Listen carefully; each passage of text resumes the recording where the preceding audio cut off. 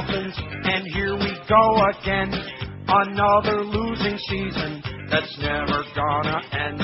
They never win, they never will, and I will never know why Sports Illustrated picked them to win the Super Bowl. And they're the Miami Dolphins, Miami Dolphins, Miami Dolphins number. How many teams in the league? 32. Miami Dolphins, Miami Dolphins, the same old story, nothing new. The Dolphins are such losers, they really are quite lame. I knew it from the very start, I watched the Pittsburgh game. And did you see the wimpy way Nick Saban threw that flag? Standing on the sidelines, he looked just like a fag. And they're the Miami Dolphins, Miami Dolphins, Miami Dolphins number. How many teams in the league? 32. Miami Dolphins, Miami Dolphins, their problems stick to them like glue. Absolutely. The Dolphins lost to Buffalo and then beat Tennessee. It's only by sheer luck that they pulled out a victory. And then they played the Texans. It almost made me sick.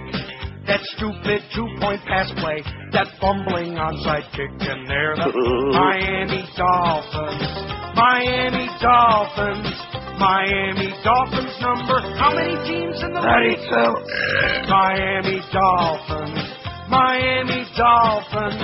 Orlando Mare needs new shoes. I'm dying out of here. The Dolphins can control the ball. Their running game is flat. As for their execution, well, I'd agree with that. They're always gonna blow a lead, of that you can be sure. And when they leave the field, so has the stench of cow manure. And they're the Miami Dolphins, Miami Dolphins, Miami Dolphins number. How many teams in the league? Miami Dolphins, Miami Dolphins. Give them another shot of booze. The Dolphins have no strategy. They play like idiots.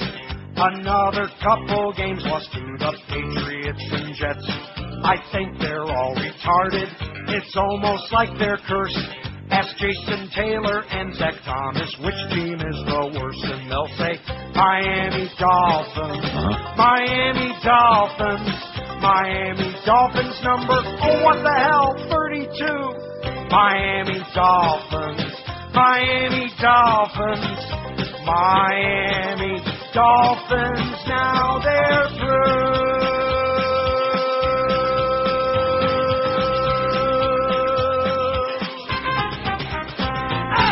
You know what their motto is now, Nick Saban's motto for the rest of the season?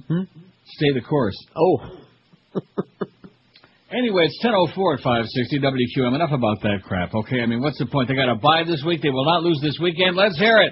To the fish. They will not lose. Too bad about those Tigers last night, boy. Why didn't they show up? Anybody interested in the World Series? No. Here's the poll from yesterday. Which best describes the UM football program? Speaking of sports, and you know that new morning show we got, the Kenny and Bo morning show? Yeah, what about it? It's a sports show. Anyway, getting back.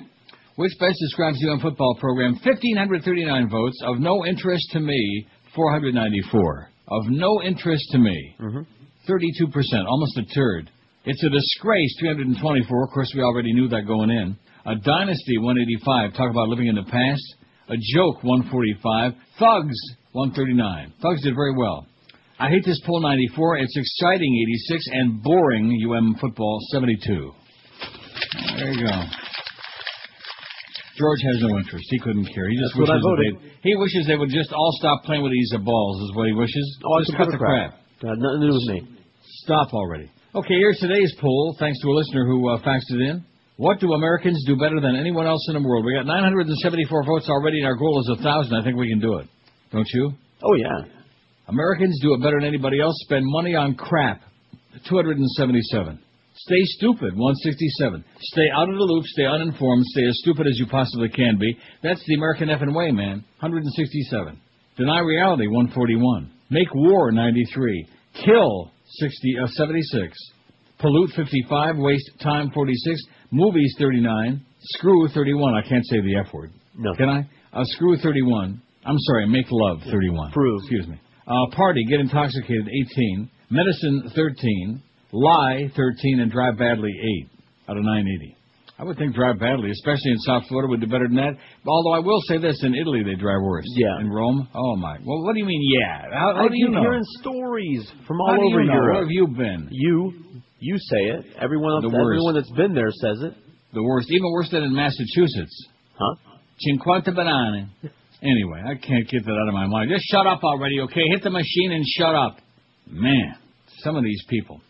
Alleged victim of priest who fondled Foley sues Miami Archdiocese. You see this? There's another one. And I'm sure that where there's another one, there's a bunch more. Wow, they better pass the plate again. Like a bunch of bananas. 50 banane. A Catholic priest who admitted fondling former Congressman Mark Foley 4 decades ago and who said he liked it, has another alleged victim, a former altar boy, who will sue the Archdiocese of Miami today, so maybe he didn't like it. Maybe he didn't enjoy it. The accuser, identified as John Doe number 26 in his lawsuit, claims the Reverend Anthony Marciaca. See, now they keep pronouncing this guy's name all different kinds of ways. To me, it looks like Marciaca, but nobody says that. Okay. Anyway, the lawsuit claims that the Reverend allegedly performed oral sex on him in the late 1970s at St. James Church in North Miami. At the time, the accuser said he was between the ages of 12 and 13. Too young, Pops. Too young. And the board goes back. Now 40, he alleges the sex abuse incident occurred in a room at the parish on a Saturday after the altar boy practice and a bike ride with Marciaca, according to his lawyer, Jeffrey Herman.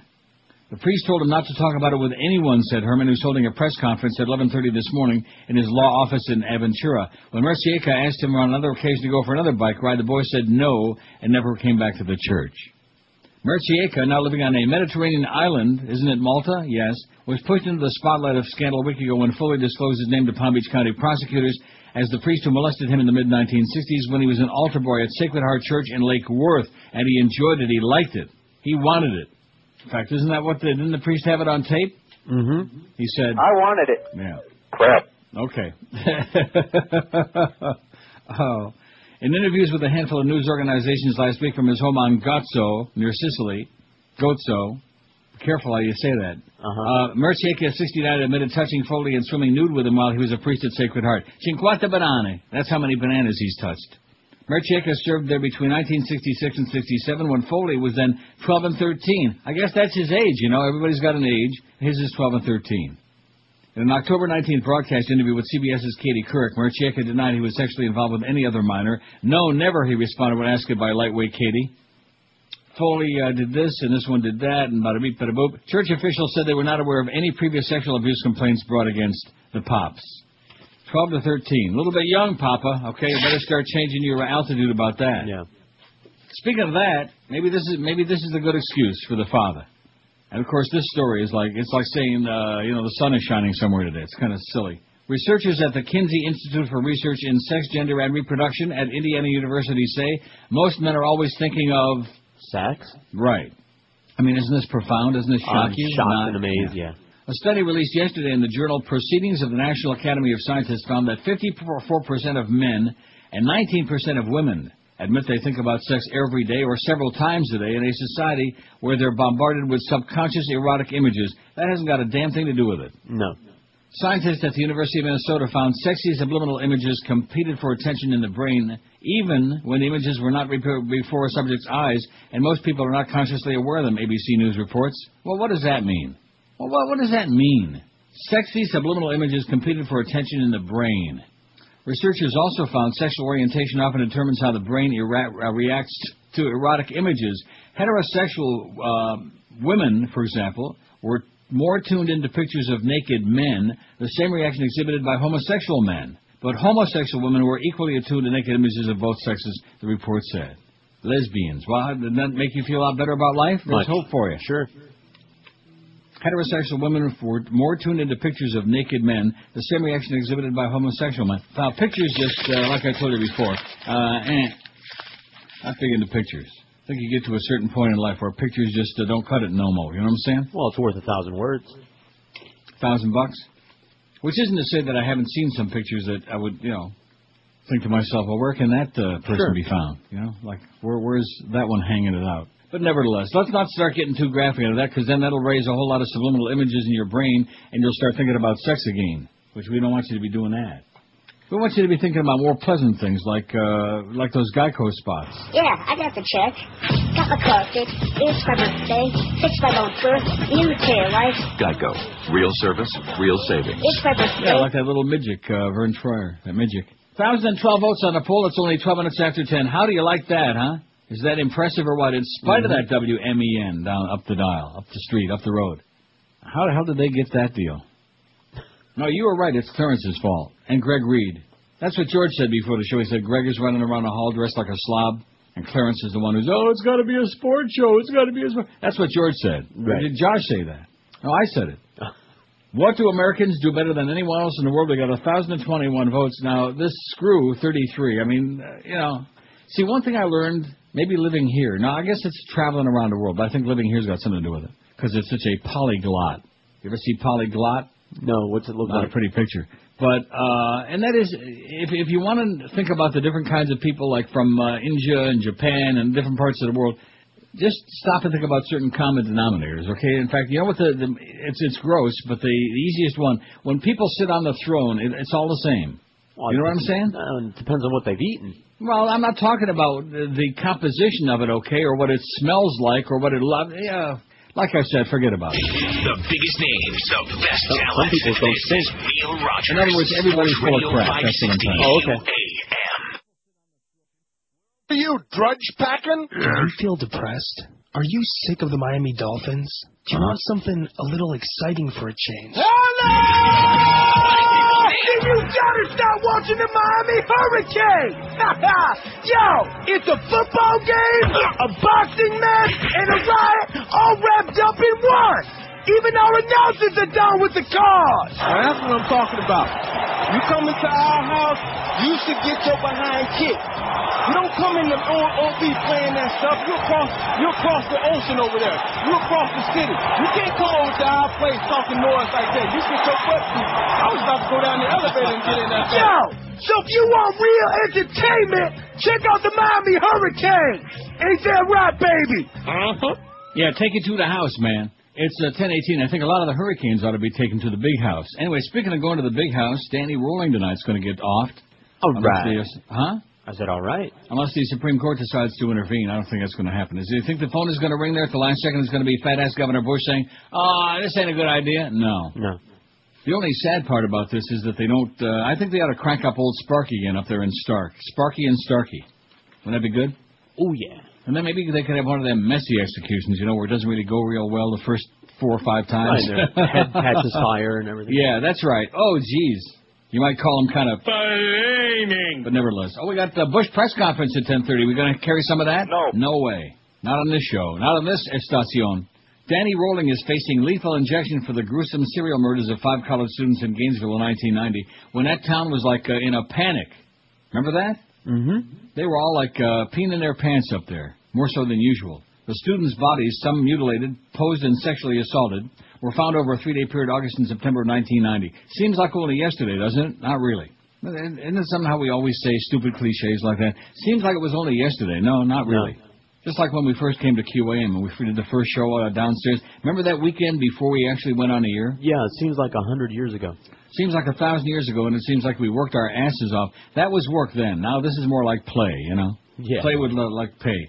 Rolling pleaded guilty shortly before his trial was to begin. His remaining appeal before the U.S. Supreme Court contends that the chemicals used in Flota's execution process can cause severe pain and cause somebody to yell out, I'm dying over here. His argument will have to convince Associate Justice Clarence Token Thomas that the process is cruel and unusual and thereby violates the 8th Amendment to the U.S. Constitution to receive a stay of execution from the court. That argument's been turned down in 2 other Florida execution cases. His execution is scheduled for 6 p.m. tonight. And I see that one of the Orlando radio stations is having like a 2-hour special between 4 and 6 this afternoon, a pre-execution special. Excellent. What are they going to be doing, playing death music? Probably. Maybe the Death March. Poll response, Americans waste/throw away perfectly edible food better than anyone in the world. It disgusts me to see what gets thrown away in restaurants. Don't order what you can't eat. Don't be a glutton for punishment, okay? How about mind your own business? Yeah. Yeah, your mama. I'm getting choked up about that execution, Oh, are you? No. It's a little bit of that bacon. A little chunk of that bacon's probably caught in my throat, or a little something. I saw Spider-Man 2 last night. I got a little choked up there at the ending. It was, I let out a really great guffaw, great laugh when he's saving her for the 8 millionth time, Mary Jane there. She's always getting in trouble. And this is in the climactic scene of the movie, and he's like holding that whole big section of the building that's like falling in, and she's like laying down there ready to like, go to her horrible death. Hi. What a nerd, you know. It reminded me of some of our callers back in the days when we used to take those awful phone calls. Hi. Yeah, that's him. This is really heavy. As in right. Yeah, that's really heavy. Good movie, though. I enjoyed both. I'm so grateful that George sent me Spider-Man, and I can't stop singing that stupid thing. I never read it. No, well, you don't have to. It's just not one of my cartoons. You don't have to. I did like Plastic Man, like I told you. I like Dick Tracy. I tried really hard to get into Dick Tracy. Never. You know what I used to do when I was a little kid? I used to cut out. They had those Crime Stoppers things. Okay. That sounds kind of like like what McGruff the Crime Dog. I don't remember that, but they had Crime Stoppers, and I used to cut the things out and paste them like in an album. Too bad you don't still have that. Might be worth something. Oh yeah. Too bad I don't have. Too bad my mother threw out all my baseball cards from my youth. Oh boy, those things would be worth a fortune today. Nice going, Ma. Goes to show you, when you throw out your kids' baseball cards, you wind up dying over there. God punishes you badly. It might take a little while, in her case much too long, but nevertheless. 1,068 votes on the poll already. Holy cow, Rat Man, we are kicking big smelly ass. Is that amazing or what? It's amazing. So Spider-Man 2 was better than the first one. I'll say the last third of the movie. And I also must say that I don't know what I was thinking about.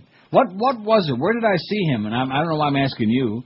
But it's got to be your influence because you're the movie maven. Where the hell did I discover James Franco that I'd never heard of him or seen him before, and I got all emotional and whipped up and put that wallpaper on my desktop? They were showing previews for the movie Flyboys on TV, and you saw him and were smitten. Really? And you said, who is that guy? And you looked him up and blah, blah, blah. And I said, oh, yeah, that's the guy. Well, maybe he does look good now. He looks good in Tristan and Isolde, but in these Spider-Man movies, I will say between the first two movies, Spider-Man's, he must have eaten 2 Reuben sandwiches. Right. And maybe a little kishki, too. He is Jewish, by the way, James Franco, even though you'd never know it with a Italian kind of name like that. I wonder if he says, cinquanta banane. I don't know why that sticks in my mind so much. It's just, you know why? Because it's so typical of what happens in South Florida, why people get offended by people who speak in a language that they don't understand. And I can speak a little Italiano, a little bit. I understood some of what the crap they were spewing, but it's just annoying, you know? First of all, when people feel that they have to be the loudest ones in the place, that always bothers me anyway. And I will say this, that Italians, for whatever the reason is, they do have this compulsion of being very loud. You know what I'm saying? Really what? Loud. No. Yeah. They really do. I don't know what that's all about. Cinquanta banane. That's my comment to you, okay? Get out of here. Go find a good machine far away from me. A judge in a case closely watched by those who oppose circumcision cited yesterday with a... Oh, look at that. This is chopped off. Oh, no pun intended, right? No, seriously, this is cut off. It's sliced. Don't cut! Well, I'm going to have to redo this story. You know where I'll have to do it from?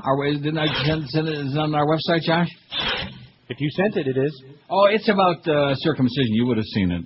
Don't give me that crap, okay? If it's got anything to do with any kind of sexual body part or anything like that, you've seen it. No, I just breezed through them. Yeah, breezed it. Oh, do you? Well, if that's the case, I'll have to send you a whole lot more today. Even though it is Woodbine Wednesday. Was this on today or yesterday? You're supposed to play that Don't Cut. Oh, you already did. Don't cut! Don't cut! Where the hell is it? I can't... This is too important. Oh, my God. What date? What's the date on this? October 24. Can you find it on our website? We're looking. Judge rules... Because that's the only way I can do some of these stories, is to print them out off of... when Josh gets them on, they're nice and clean and pristine, you know? And it's not chopped off or sliced or circumspect. I don't think it's on there. There's report finds sex always on men's minds. Fish, still not a healthy choice. We'll get to that. Loaded with mercury, baby. Yeah. Don't be eating them fish. Stay away from fish. That's a policy I follow. Might have some. Maybe I didn't send you this story. Did I? Obviously not. Well, no, it would be. No. Well, I'll have to go back during the break from WCBS TV. Oh, my God. Well, it's an important thing then.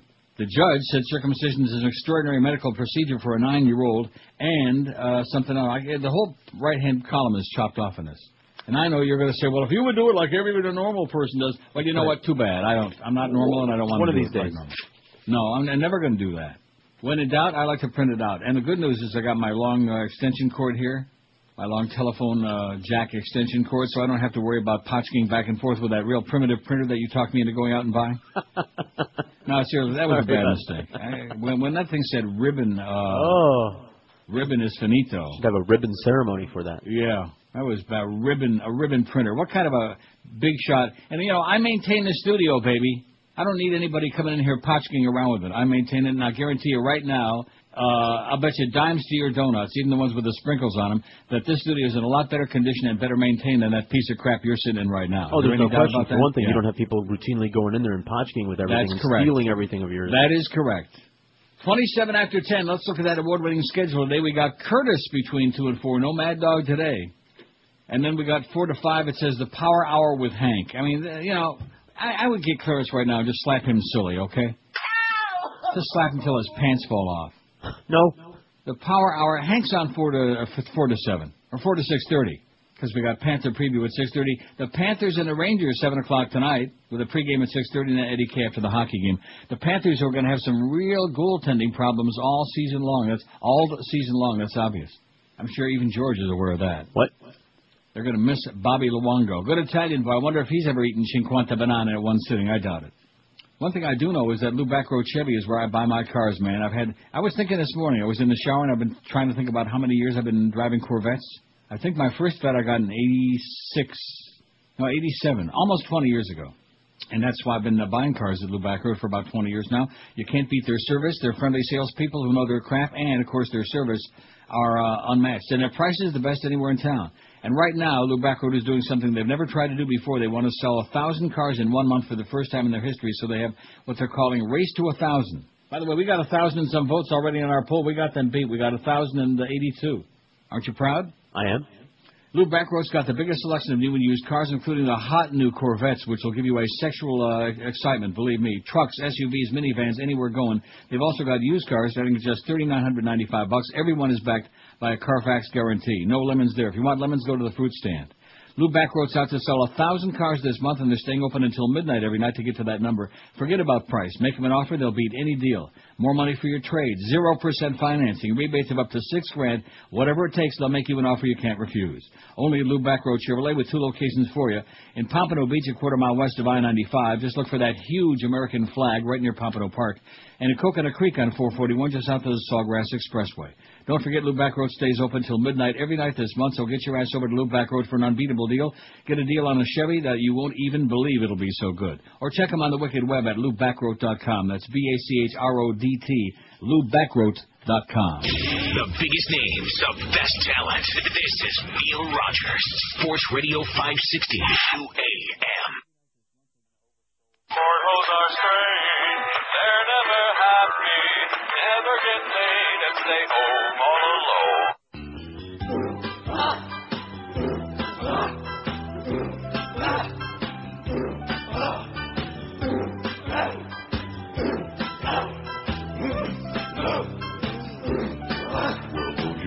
That's the sound of the men in Jake and Charlie's game. Daisy Chain. That's the sound of the men in Jake and Charlie's game. Chain. You thought that homely Mark Foley was straight. What a surprise. He's not the only Republican phony who likes guys. In time you'll find Christ is gay. The moral party swings both ways. That's the sound of the men in Jake and Charlie's game. Daisy Chain. That's the sound of the men in Jake and Charlie's game. Chain. La la la la la la la la la la la la la la. Oh, la la la la la, the Republicans. I just came to a major conclusion about myself. You know what? I'm stupid. Okay. Well, there's your president speaking of stupid. Yeah. Would come to Iraq to fight and try to... He never said stay the course, by the way. He never said that. He said cut and run. Okay. Oh, speaking of that, the reason I'm stupid is that I'm not stupid, I'm stubborn. And when you're stubborn, that makes you stupid. Mm-hmm. It's like sitting and playing the same machine for hours that you know is dead as a doornail, and thinking that maybe, you know, by some miracle it's eventually going to pay. That's called being stubborn and stupid. Okay. Because Mozilla Firefox is like, Explorer is evil, you're right. Internet Explorer is the Antichrist. Only AOL is more evil. Really? I'm not saying a lot. I didn't even print this out landscape style. I printed it out like a regular old, kicking it old style. And it's just fine. There's nothing chopped off at all. What a piece I of crap use that Explorer is. to download Firefox, and then I destroy it. Then I take it off my desktop. Blow it up. Kill it. Kill Explorer, baby. Anyway, a judge in a case closely watched by those who oppose circumcision sided yesterday with a divorced man who did not want his 9-year-old son to undergo the procedure. Don't you think that 9's a little bit too old to be having circumcision? Whatever. Circuit Judge, you're sure changing your tune. I have. I don't care anymore. Oh. Circuit Judge Jordan Kaplan said that circumcision is an extraordinary medical procedure for a 9-year-old and that the boy can decide for himself when he turns 18. Oh, when he's 18, he ain't going to want to have that. Oh, man. The boy's father sued to block the operation in a dispute with his ex-wife. The couple's 2003 divorce decree gave the father the right to be consulted before the boy underwent any extraordinary non-emergency procedure. The father said he believed surgical removal of the boy's foreskin could cause long-term physical and psychological harm. The child's mother wanted the procedure to prevent recurring infections. She testified that the boy had suffered 5 bouts of painful inflammation and he begged her to help him. Newborns in several mainstream religions are routinely circumcised as part of their faith, but religious beliefs didn't figure in the ruling. The AP is not identifying the parents to protect the boy's privacy, to protect his privates. Alan Toback, the father's attorney, said the man is extremely happy with the judge's decision. Most U.S. newborn babies are still circumcised. I bet you didn't know that. I didn't know that. I did. I thought they stopped doing that. No. The insurance stopped paying for a lot of cases of it, but that's all that happened. The rest of the world, other than like the Jews and the Arabs, are largely uncut. Correct. I've discovered that through my own personal explorations. I read a story. But a growing number of parents are opting against the surgery. The percentage of male babies circumcised has fallen from an estimated 90% in 1970 to about only 60% today. Unclean. In the 1999 policy statement that was reaffirmed this year, the American Academy of Pediatrics said there are potential medical benefits to circumcision, including a reduction in risk of urinary tract infections, but the Academy said there is not enough evidence to recommend routine circumcision of newborns. In other words, bada beep, bada boop, whatever, que sera, sera, you know? Like that. God. We have changed our force structure. See, there he goes again with that foreskin. See that? Mm-hmm. Rock and roll legend Elvis Presley has ceded his crown. Guess who is the top earning dead celebrity now? It's no longer Elvis. Kurt Cobain. Oh, you already saw that. It was on the crawl earlier. He's crawling? Not bad more. for a dead guy, huh? The list published yesterday said grunge rocker Cobain earned $50 million between October 2005 and October 2006.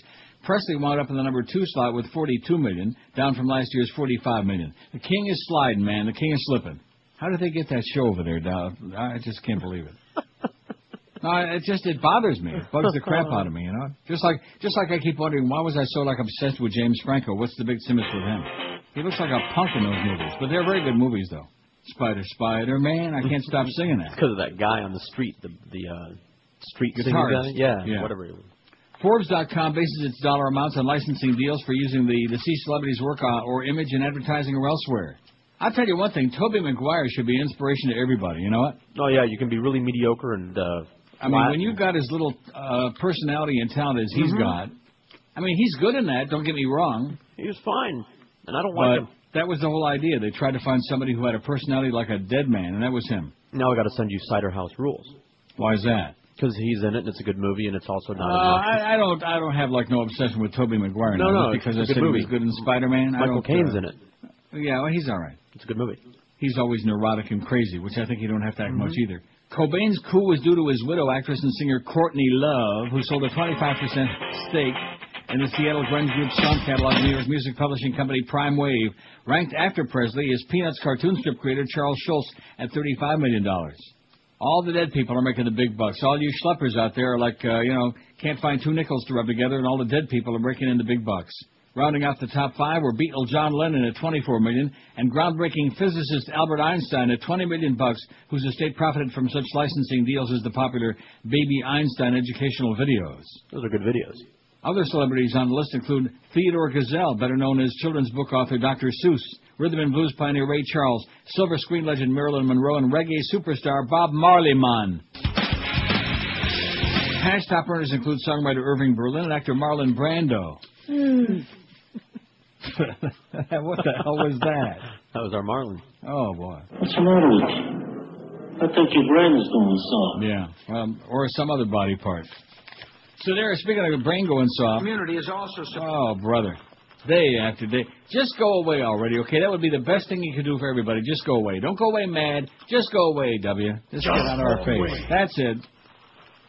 Before you get impeached, before the big Democratic sweep 2 weeks from yesterday, and they wind up impeaching in spite of what that bitch Nancy Pelosi says, just get the hell out of there while the getting still good. Get lost. 1,113 votes on the poll. We may actually get to 15 today. Yesterday we got to 1,400 right at the 2 o'clock mark. You think we'll do 15? Sure, why not? I'd be pleased as punch, like Hubert Humphrey. I would be really pleased if we get to 15. I mean, what does it prove? Does it mean anything? It means we got at least that many people listening, or we got a whole bunch of people that voted several times. On a computer. In fact, maybe vote twice today. We'll do like 50,000, just to piss off Joel Feinberg. By the way, nice team over there, Joel, with that Jimmy Syphilis. Jimmy Syphilis and the 1-6 Dolphins, who ought to be 0-7, and who will not win this week because they don't play, and who definitely won't win the week after that in Chicago. That could be one of the ugliest. Remember that playoff game? How many years ago was that? I was in Vegas when they were playing Jacksonville in the playoffs. Remember, Josh? When they lost, what was it, 73-0? It was something like that. Was that the score? 60s, maybe, I want to say. It was 63 or 73 to zip to Jacksonville, to what is basically a little girls' team. Well, they were good that year. Who, the Jaguars? Yeah.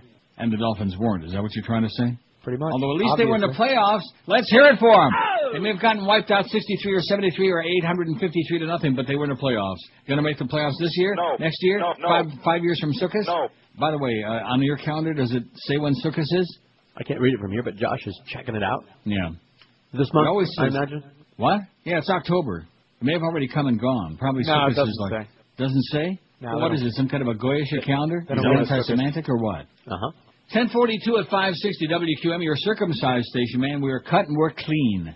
Other than George, do we have anybody at our station who's not circumcised, you think? Oh, I ain't going to go ask around. Well, maybe. What about Miguel? He is. He is what? Circumcised. You guys discussed that during one of the... well, I don't really care anymore. And never really did. No, I don't think we have any other uncut, unclean people in the building. Just George. Oh, God. So if there's an aroma that puts you in a coma... Miguel says, yes, you did. I did what? Ask. Well, maybe I was interested. Yes, in those days. Experience the difference at Mercedes-Benz of Pompano, because it doesn't matter what time of month you buy a vehicle there, because you're always going to get a great deal. Whether it's one of the brand new 2007 Mercedes-Benz luxury sedans, the 2007 GL class, the first Mercedes-Benz full-size SUV, or their large selection of great certified pre-owned cars. When you choose Mercedes-Benz of Pompano, you've got over 200 employees dedicated to providing incomparable service, offering express lube, courtesy vehicles, and complimentary car wash, too. Make an appointment through our Business Development Center. You can even earn dealer miles, just like frequent flyer air miles. Browse Mercedes-Benz at Pompano's Indoor Expo. You'll find over 150 new and pre-owned vehicles, or go to benzpompano.com, B-E-N-Z, benzpompano.com on the web. Experience the difference at Mercedes-Benz of Pompano. Call 1-800-NEW-BENZ, 1-800-NEW-BENZ. You'll find them at I-95 and Copans Road. Mercedes-Benz of Pompano, a Mercedes dealer like you've never seen in the history of anybody's life. The biggest names, the best talent. This is Neil Rogers, Sports Radio 560 QAM. The President George W. Bush with us. Thank you. Most unpopular president since, I guess, Wilson. Yeah, it turns out it is true. Buffalo, New York. Hello. Mr. President, do you have a message for the children of our country?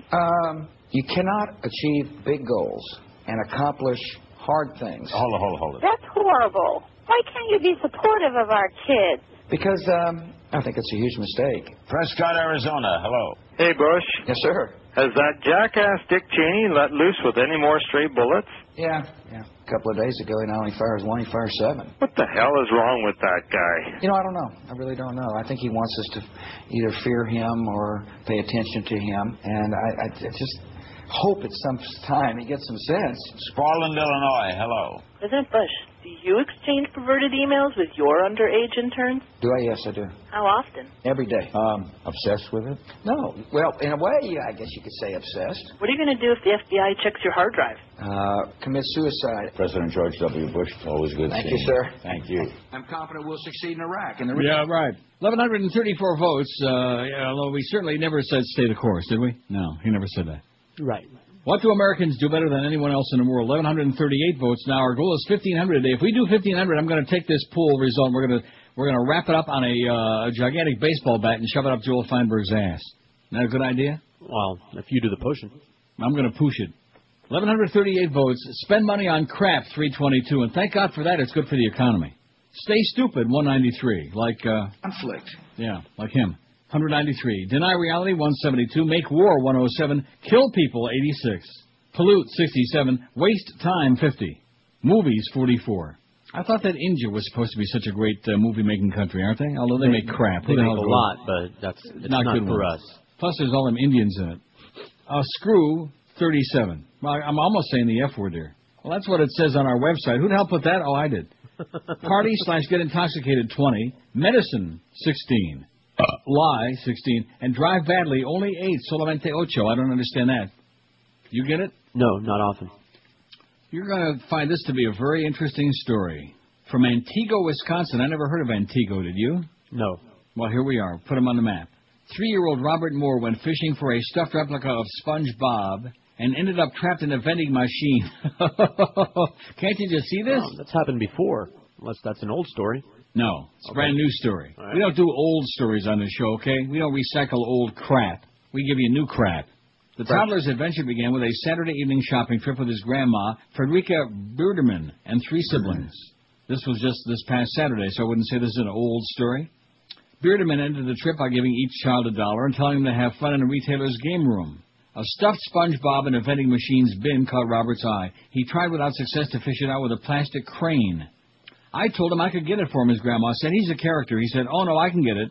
When she turned her back to get another $1 for a second try, Robert took off his coat and squeezed through an opening in the machine. He landed in the stuffed animal cube. I turned around and looked for him, and he said, Oma, I'm in here, Biederman said. I thought I would have a heart attack. Oma. Is that what kids call grandmas, Oma? Not where I'm from. Well, in his family. Store employees couldn't find a key to the machine, so Robert waited while the Antigo Fire Department was called. He was having a ball in there, hugging all the stuffed animals, Biederman said. He was so good-natured, but I was shaking like a leaf. Firefighters broke one lock, but then spotted 2 latches inside the plastic cube. Rhymes with cube. They passed a screwdriver to Robert. He stacked up all the stuffed animals and used that screwdriver to open the latch, Grandmother said. You should have seen him go. Now, this is a 3-year-old kid. Mm-hmm. I don't know. Does that sound reasonable to you? Not to me. A 3-year-old kid could do that? I don't know. Eventually, Robert freed himself, but his mother, Marie Moore, and grandmother said they were lucky that he remained calm when another child might not have. He went home safe, but without a stuffed SpongeBob. Well, isn't that the least that they could have done for him was given him a stuffed SpongeBob? Of course. Sponge square Bob pants? Jesus, God. Or at least we're constantly adjusting our tactics to achieve victory. Yeah, right. Well, you're doing a hell of a job, man. Heck of a job, Brownie Hound. Pathetic. Oh, speaking of Brownie Hounds, here's a Mark Foley story. You ought to see the look on. There's a picture here of him. He's got a grin like he just swallowed a cat or swallowed something. Maybe it was a canary. Oh, no. A State Department email to troops obtained by Ross Duray provided troops from Florida's 16th District with instructions for how to vote for the Republican replacement for Congressman Mark Foley, but omitted other candidates' names. Under Florida law, votes cast for Foley will be counted toward Joe Negron's total. Candidates have objected, however, that though Foley and Negron's names were used a combined total of 9 times, no other candidates are mentioned in the email. Democratic nominee Tim Mahoney took it upon himself to send a similar mailing to absentee voters. My name is Tim Mahoney, the Democrat wrote voters, and I'm running for Congress in your district. I'm writing you in an effort to ensure you have the most accurate information regarding the November 7th election. Mahoney's mailing included instructions for those wishing to vote for Negron Mahoney or independent candidate Emmy Ross. It's got a copy of the email here. How do you like that? There's again your Republican government in, once again trying to influence the outcome of an election. Beaten if they did not adhere to the strict, intolerant guidelines. See, there he goes again about talking about people being beaten. And this is his cabinet he's talking about. And quite, if you ask me, most of them deserve it. 1,151 votes, man. They're rolling along. Shouldn't say rolling, though. Wouldn't that be good if we had CCR rolling? Proud Mary? What do you mean? You got it? That would be something if you got Proud Mary by CCR, which I hate like poison. Oh, that's a Pete Bolger thing. On Zeta, they just were obsessed with CCR. Yeah, there we go. They're rolling, baby. 6 o'clock tonight. They're going to slip him the needle, Watson. They're going to stick it to him. They're going to pull him apart cell by cell, bit by bit.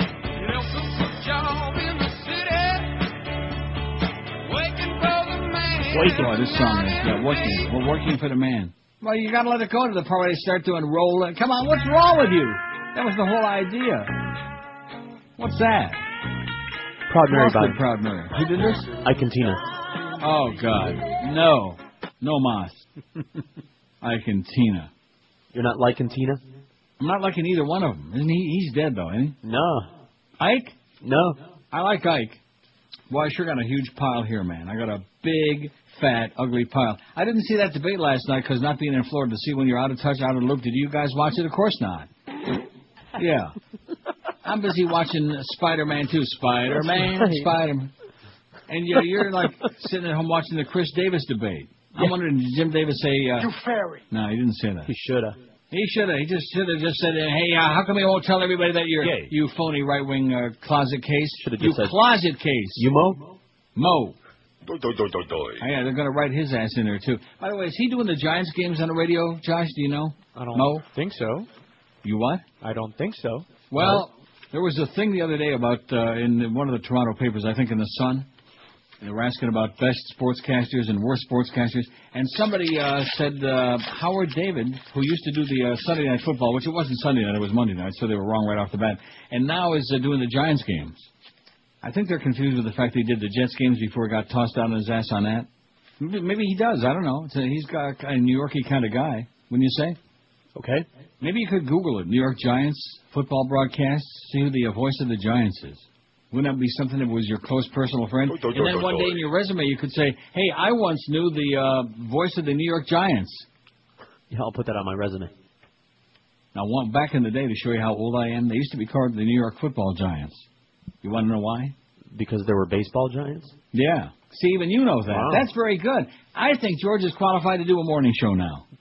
He's talking sports. That's right. Yeah, because there was the New York Giants who eventually became the San Francisco Giants. Josh should have jumped in on that. Being the Barney, I'm Googling Mo, the Barney Bonds supposed fan. giant broadcaster. Yeah, well, let's let the audience hang on that till after the break. Let's keep them hanging on the edge of their seats. Wouldn't that be something? Yeah, something. I mean, not that I really give a crap. 10:56 at 560 WQAM. Let me tell you again about Lou Backroad, what they're doing right now. For the first time in their history, Lou Backroad Chevrolet is offering them a chance. Well, they're not offering you anything except fantastic deals. But they're trying to get to 1,000 cars sold in 1 month. Never done it before. But they're going to do it. They got a week to go, almost. They've got the biggest selection of new and used cars, including the hot new Corvettes, which, believe you me when I tell you from personal experience, there is nothing, when it comes to driving a car, there's nothing that compares to sitting behind a wheel of a fantastic vet. Trucks, SUVs, minivans, the biggest selection anywhere at unbeatable prices. They've also got used cars starting at just $3,995. Every one of them backed by a Carfax guarantee, by the way. And like I said, Lou Backroad is out to sell 1,000 cars this month, and so they're staying open till midnight every night so they can get to that 1,000 number. Forget the price. Make them an offer, and they'll beat just about any deal ever heard of. More money for your trade, 0% financing, rebates up to $6,000. Whatever it takes, they'll get you a deal done. Only at Lou Backroad Chevrolet with 2 great locations for you. In Pompano Beach, a quarter mile west of I-95, and at Coconut Creek on 441, just south of the Sawgrass Expressway. Don't forget, Lou Backroad is staying open till midnight every night this month, so get your ass over to Lou Backroad and get the best deal in history on a great new Chevy, or check them on the website at LouBackroad.com. The biggest names of best talent. This is Neil Rogers, Sports Radio 560 QAM. This is the Neil Rogers Show. This is your brain. Any questions? And now a message from AAA, the African Adoption Association. Come to Africa and get the baby. Unless you are a middle-income, average, everyday American family, we don't give you the baby, but we do give one to Sting. The line to get the baby from Africa is currently 22 years long, much like the line to get on El Toro at Six Flags. Unless you are Jennifer Aniston, then you can use the celebrity drive-thru window and order up whatever you need. Come to Africa, where the weather is hot and dry, and the babies don't hardly cry. Probably because we give them the camel milk, which seems to quiet them. It's easy to be the baby in Africa, unless you are an average Simba or Mufasa, or in your country, how you say, Dick or Jane. But if you are Lisa Gibbons, Deborah Norville, or Tempest Bledsoe, it's no problem. Come to Africa, where some people question why we only give babies to famous people, and everyone else has to wait until their eyes fall out. We say this to you, it's a business. Let's say you are an accountant. You would much rather have the business of meatloaf than, say, Ralph from Kearney, New Jersey. See? That's okay. Come to Africa, Clay Aiken. Come to Africa, Lance Bass. Come to Africa, Jim McGreevy. Come to Africa, drummer of Band Cutting Crew. We give you the baby. No questions asked. But if you're not famous, the line for the baby starts in Portugal. And please, no cutting in line, or we shoot you. This has been a message from the AAA, the African Adoption Association. So I Googled it myself. I don't see no Mo on no Giants games, okay? I think that was, what do Canadians know about the NFL anyway, right? Nothing. Right. What do Canadians know about Mo? And then I actually went to Wikipedia, which there was a brief thing on there. Yeah, I saw that too.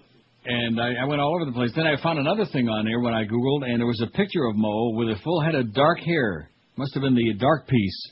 And I looked at that picture and I thought to myself, that is the most objectionable person I have ever met in my life. At any rate, see, why did you start with that crap?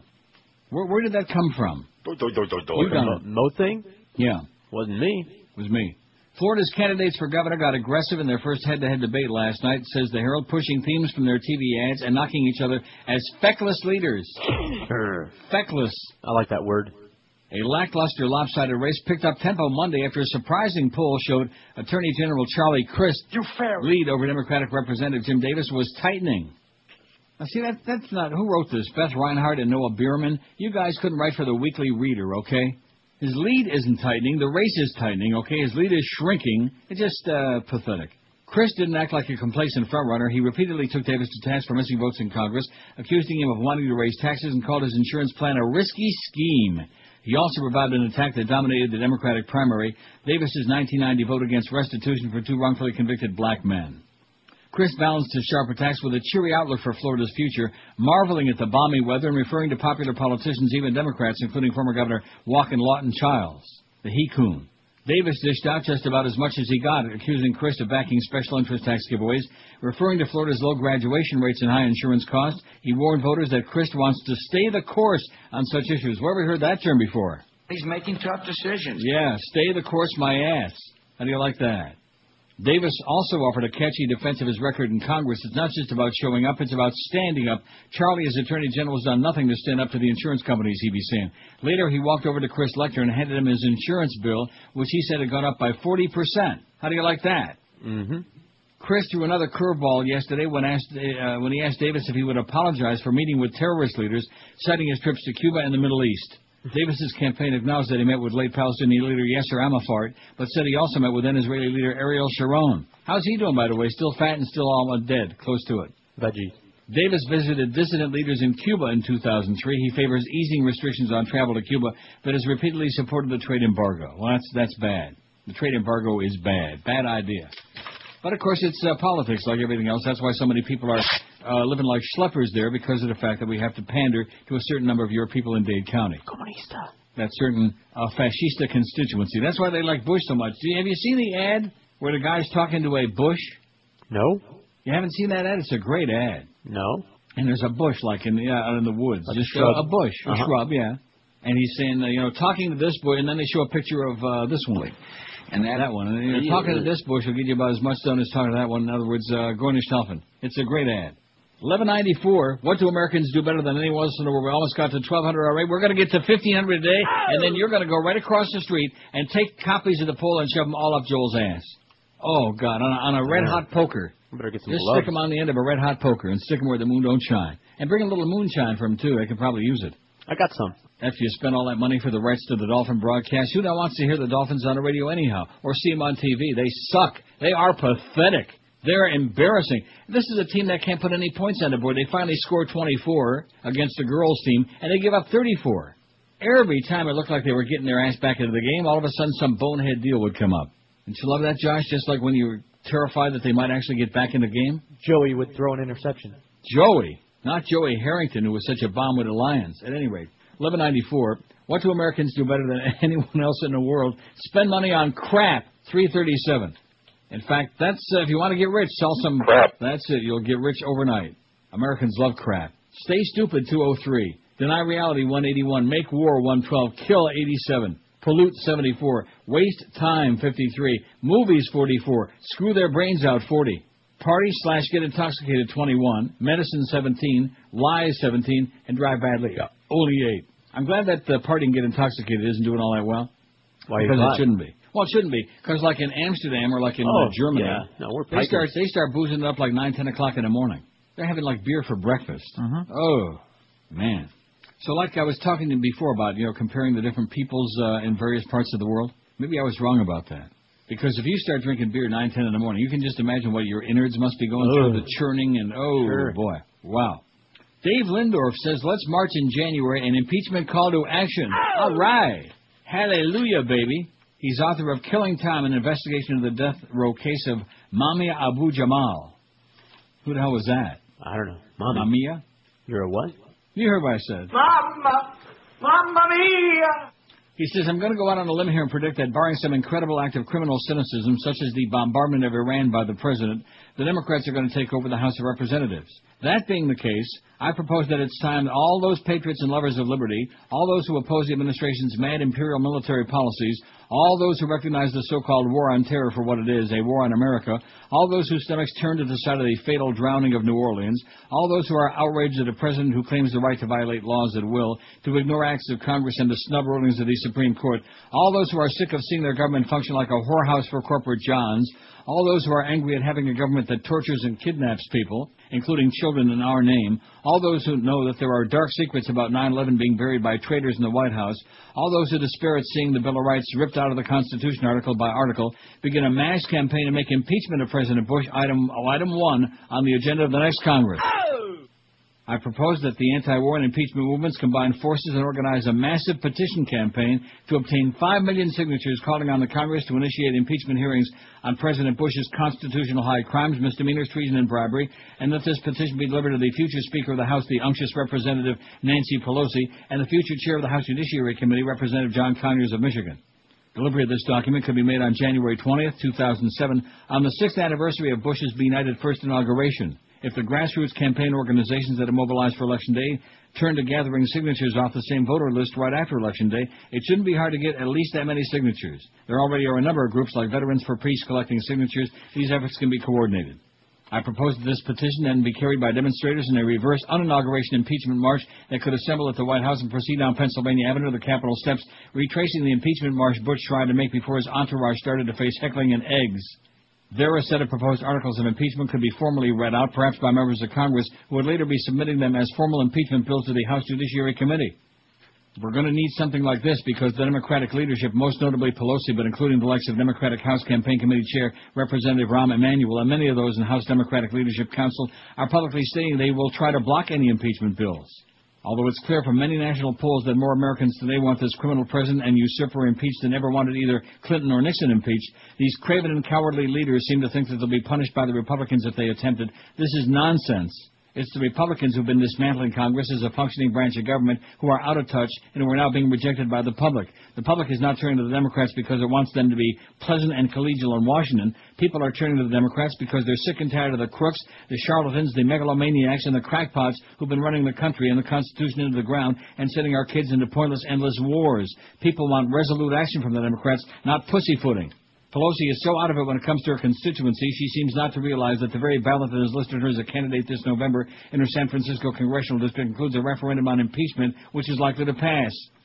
Instead of goading Pelosi into making pledges not to impeach, as mainstream reporters have been doing, someone should ask her and other Democrats who are ducking the issue whether or not they believe the president's been violating the Constitution, undermining freedoms and the separation of powers. If the answer is yes, then they should be asked why they don't feel obligated to take action in defense of liberty and the Constitution. These weak-kneed sissies are worse than simply political cowards. They're violators of their own oaths of office, which commit them to upholding and defending the Constitution, a document which even they have to admit is under grave attack by this president and his co-conspirators. If Pelosi and company will not stand up and defend that document and the institution of Congress that Bush has so defiled with his signing statements, we the people must make them do it. The first step, of course, is to throw the Republican majority out in Congress.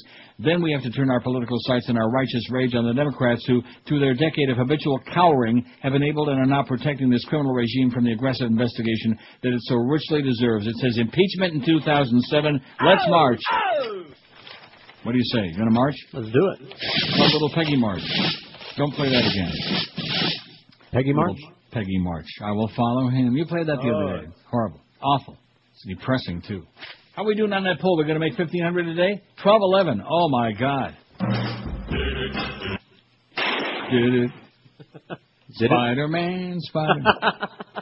Hey, they're good movies, man. I can't wait for Spider-Man. They were fun. But Harry's going to be the heavy. That's the bad news. No, the good news is that he's really ugly, so who cares, you know? If he looked as good as I thought he did, it wouldn't be appropriate for a real, hot-looking guy to be the evildoer. It just doesn't work out like it. Just, Why not? That would be like Tom Welling being the bad guy on Smallville. Why not? Don't you remember when he had the red kryptonite going there for a while? Are you picking on Tom Welling? I'm starting to get a swelling. It was way more interesting when he was the evil Spooderman. Oh, and speaking of birthdays... Yeah, I got the check. Got my car fixed. It's my birthday. Fixed my own birth. New tail light. Geico. Real service, real savings. It's my birthday. It's Dollar Mattress's 30th birthday. About 30, man. And to celebrate, Dollar Mattress and Simmons are offering the lowest price of the year on the best-selling Simmons Beauty Rest Pillow Top. You can choose from South Florida's biggest selections of Simmons Beauty Rest with same-day delivery. You got to be crazy to go to those bedding and department stores. I've been buying mattresses from Dollar Mattress for a long time because they make it so easy for you. And they give you the best prices, too. What's not to like? So if you're finally ready for a good night's sleep for the next many zillion years, just call Dollar Mattress, 1-800-MATTRESS, for factory direct prices and award-winning service. No nonsense, no BS, no schlepping all over town, wasting time, gas, and cash. Dollar Mattress gives you 12-month financing. And with Dollar Mattress, all you do is pick the date and time for delivery, and they show up anytime you want, 7 days a week from 8 in the morning till 10 at night, even the same day that you call. Pick a 2-hour window like noon to 2, and they'll be there. That's why Dollar Mattress continues to be ranked #1 in the world in customer satisfaction, and why everybody at QM, even those who are brainless, use Dollar Mattress. You don't have to be a genius to figure out this is the only way to go. On the web, check them out at dollarmattress.com or make that one easy call, 1-800-MATTRESS, 1-800-MATTRES. Leave off the last S because it stands for Stupendous Sensational Savings. The biggest names, the best talent. This is Neil Rogers, Sports Radio 560 QAM. I fucking blow. Greg hates you. My fellow Americans, this is your president, George W. Bush. And I know that, like me, many of you are upset with North Korea's nuclear getting nukes. We are poised on the brink of a serious throwdown here, folks. And what makes matters worse, the North Koreans have called us, quote, gangster-like. I'm here to tell you tonight, we are not gangsters. Because that's just how we roll. In the U.S., yo, Korea's dissing us. Dog, I ain't down with that. Me and the Union Jack gonna bust a cap in your ass. That Kim Jong-il, he better just take a chill. What kind of name is Kim, yo? Is that a her or a him? Sounds like a biatch in a hole. That's what he be, a bro with a bad fro. Snoop Bushy Bush. Word to your mom and him. And peace out, yo. So in other words, if Mo was our foe, would that make him a mofo? Ooh. Yo, money. 1,226 votes on the poll. We might have 1,300 by the top of the hour by noonish. And if we get to 1,300 by noonish, by 2ish, we're all going to be Jewish. How do you like that? Oi. Like 1,500. Oi. Or maybe we'll have like 50. 50 banana. Controversial and prolific author, political commentator, and essayist Gore Vidal is assured that the military's growing revulsion at the Bush junta's policies would ensure they would try to prevent any false flag staged terror attack while slamming the end of the habeas corpus and the administration's coup d'etat of America on a nationally syndicated radio broadcast. Speaking on the Alex Jones Show, and this is Prison Planet, I always say that, I always tell you that because some people think that they're like paranoid lunatics. Yeah. Yeah, what? Some people think that they're paranoid lunatics. Oh. But they're not. But nevertheless, sometimes they're right and sometimes they're a little off the edge. Speaking on the Alex Jones Show, Vidal decried the end of the foundational bedrock of due process of law and expresses astonishment at the recent loss of habeas corpus with the passage of the so-called Military Commissions Act, the most egregious assault on the Constitution since the Patriot Act of 2001. Wow, I didn't think I'd live as long enough to see that one go. That's Magna Carta. The spirit of Runnymede no longer runs in our republic, said Vidal. Vidal stressed that the framework of the USA Patriot Act was erected with Bill Clinton's omnibus crime bill, a massive expansion of offenses that would mandate the death penalty, passed in the immediate aftermath of the Oklahoma City bombing. Vidal predicted within the next 2 years the bankruptcy of the U.S., citing vast unchecked payments to corporations like Halliburton and spiraling inflation. Labeling the Bush administration's legacy as a coup d'etat in which we lost the republic, the literary giant Stan Bush has claimed that he's a wartime president and thus has a blank check to run roughshod over the Constitution. You have to have a country to have a war, and you cannot have a war unless declared by Congress, which they will not do, he said. They've got a mantra right now, which is totally incredible. If we don't fight them over there, we'll have to fight them over here. Well, how the hell are they going to get here and to what end? These are questions which you could shut these people up with if there was ever any media to attack, or if there was a Congress capable of oversight, he said. Vidal compared the mantra to the same scare tactics used by Hermann Goering to frighten the Germans into submission under the pretext of an impending Soviet invasion. Vidal blamed the media for abandoning its duty as the fifth estate and watchdog of power monopolies. Our greatest difficulty at the moment is that our media is totally corrupted, starting with the New York Times. The media belongs to our rulers, he said. In the old days, when something ghastly went wrong, you could count on journalists writing something about it. There are no voices expressing disagreement, said Vidal. He related how he appeared on the CBS TV morning discussion show shortly after the Oklahoma City bombing to discuss the motivations of Timothy McVeigh, when mention of the Waco massacre caused the channel to abruptly cut his audio as a result of a military intelligence order to cease the feed. The controversial figure also predicted the demise of the Internet, stating they'll find a way of wrecking it. They can't have free speech in the U.S. because free speech will ultimately define them, name them, and describe their crime. While stopping short of claiming the Bush administration directly carried out 9/11, Vidal was certain that they let it happen on purpose, citing the head of the Pakistani ISI bankrolling the hijackers, while also meeting with U.S. government officials the week before on the morning of 9/11. What made no sense is that CNN wouldn't follow up on why the fighter planes hadn't been scrambled and gone up to stop the hijacking. That's the law of the land, and you don't need the president to order. You don't need a general. Those are your instructions. I know my father wrote them, said Vidal. When asked if there should be a new investigation of 9/11, Vidal insisted, of course there should be, and a wonderful time to do it would be at the impeachment of Bush. I think you might find everything we ought to know, but do not know.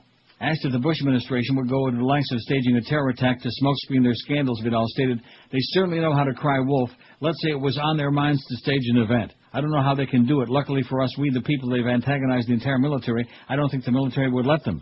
Despite his dark outlook on the future of freedom, Vidal hinted at a possible reprieve for America. I'm beginning to feel that the tide is turning, which is the first twinge of optimism I've felt in a long time, he said. Maybe he's looking at the polls, you think? Might be. Are we feeling like there's a little ray of hope? I'd like it like Little Ray Perry. There's a little ray for you. And you know what Ray says? If we could just have 75 more stations doing sports talk, it would bring a whole lot more listeners to sports talk radio, right? Mm-hmm. That's what Ray says. That's why they hired his ass back again, because he's so perspicacious. He's got his eye on the balls, man. I try to keep him on the balls. 1,241 votes. Boy, I think we got a real good shot today, you know? I could be wrong. You must think I'm crazy. Well, yeah, but... When do we ever get to 1,500 votes? During the show, huh? During the show. And don't forget now, 5 o'clock this afternoon, your assignment. Well, let me set my reminder. Yeah, see, if I wouldn't have said that right now, you wouldn't have changed the poll. Yeah, maybe Josh would have done me. Josh would have said, oh, the old man's out there at Woodbine losing his ass again. I better switch that poll. Wouldn't you have said that, Josh? Yeah. No, you wouldn't. Well, last time I tried, and, you got home early. And I beat you to it. But if I get home early, that means I won a lot of money. That's good news in both ways. That means I won a lot of cash, which means maybe I'll be sending out some people a check, although I don't know. I don't like to make promises and then not follow through, you know? Yeah. Or maybe I won't. Although if I went there today and won the progressive jackpot, $166,000 on the dollar Wheel of Fortune, I would probably send you guys a few cents. That's sweet. We'll take it. Not a whole lot. Whatever it is. If it's a nickel, I'll take it. Okay, I'll send you a nickel and Josh a check. All right. For a nickel. 26 after 11 at 560 WQAM. Let me tell you again, for the umpteenth time, that Lou Backroad is doing it, man, this month of October. They're on their race to 1,000. For the first time in their history, they want to sell 1,000 vehicles in 1 month, and I think they can do it. And if anybody ought to do it, it's these people, because I've been buying my cars from them, my beautiful Corvettes and other vehicles, for a long, long time, about 20 years now.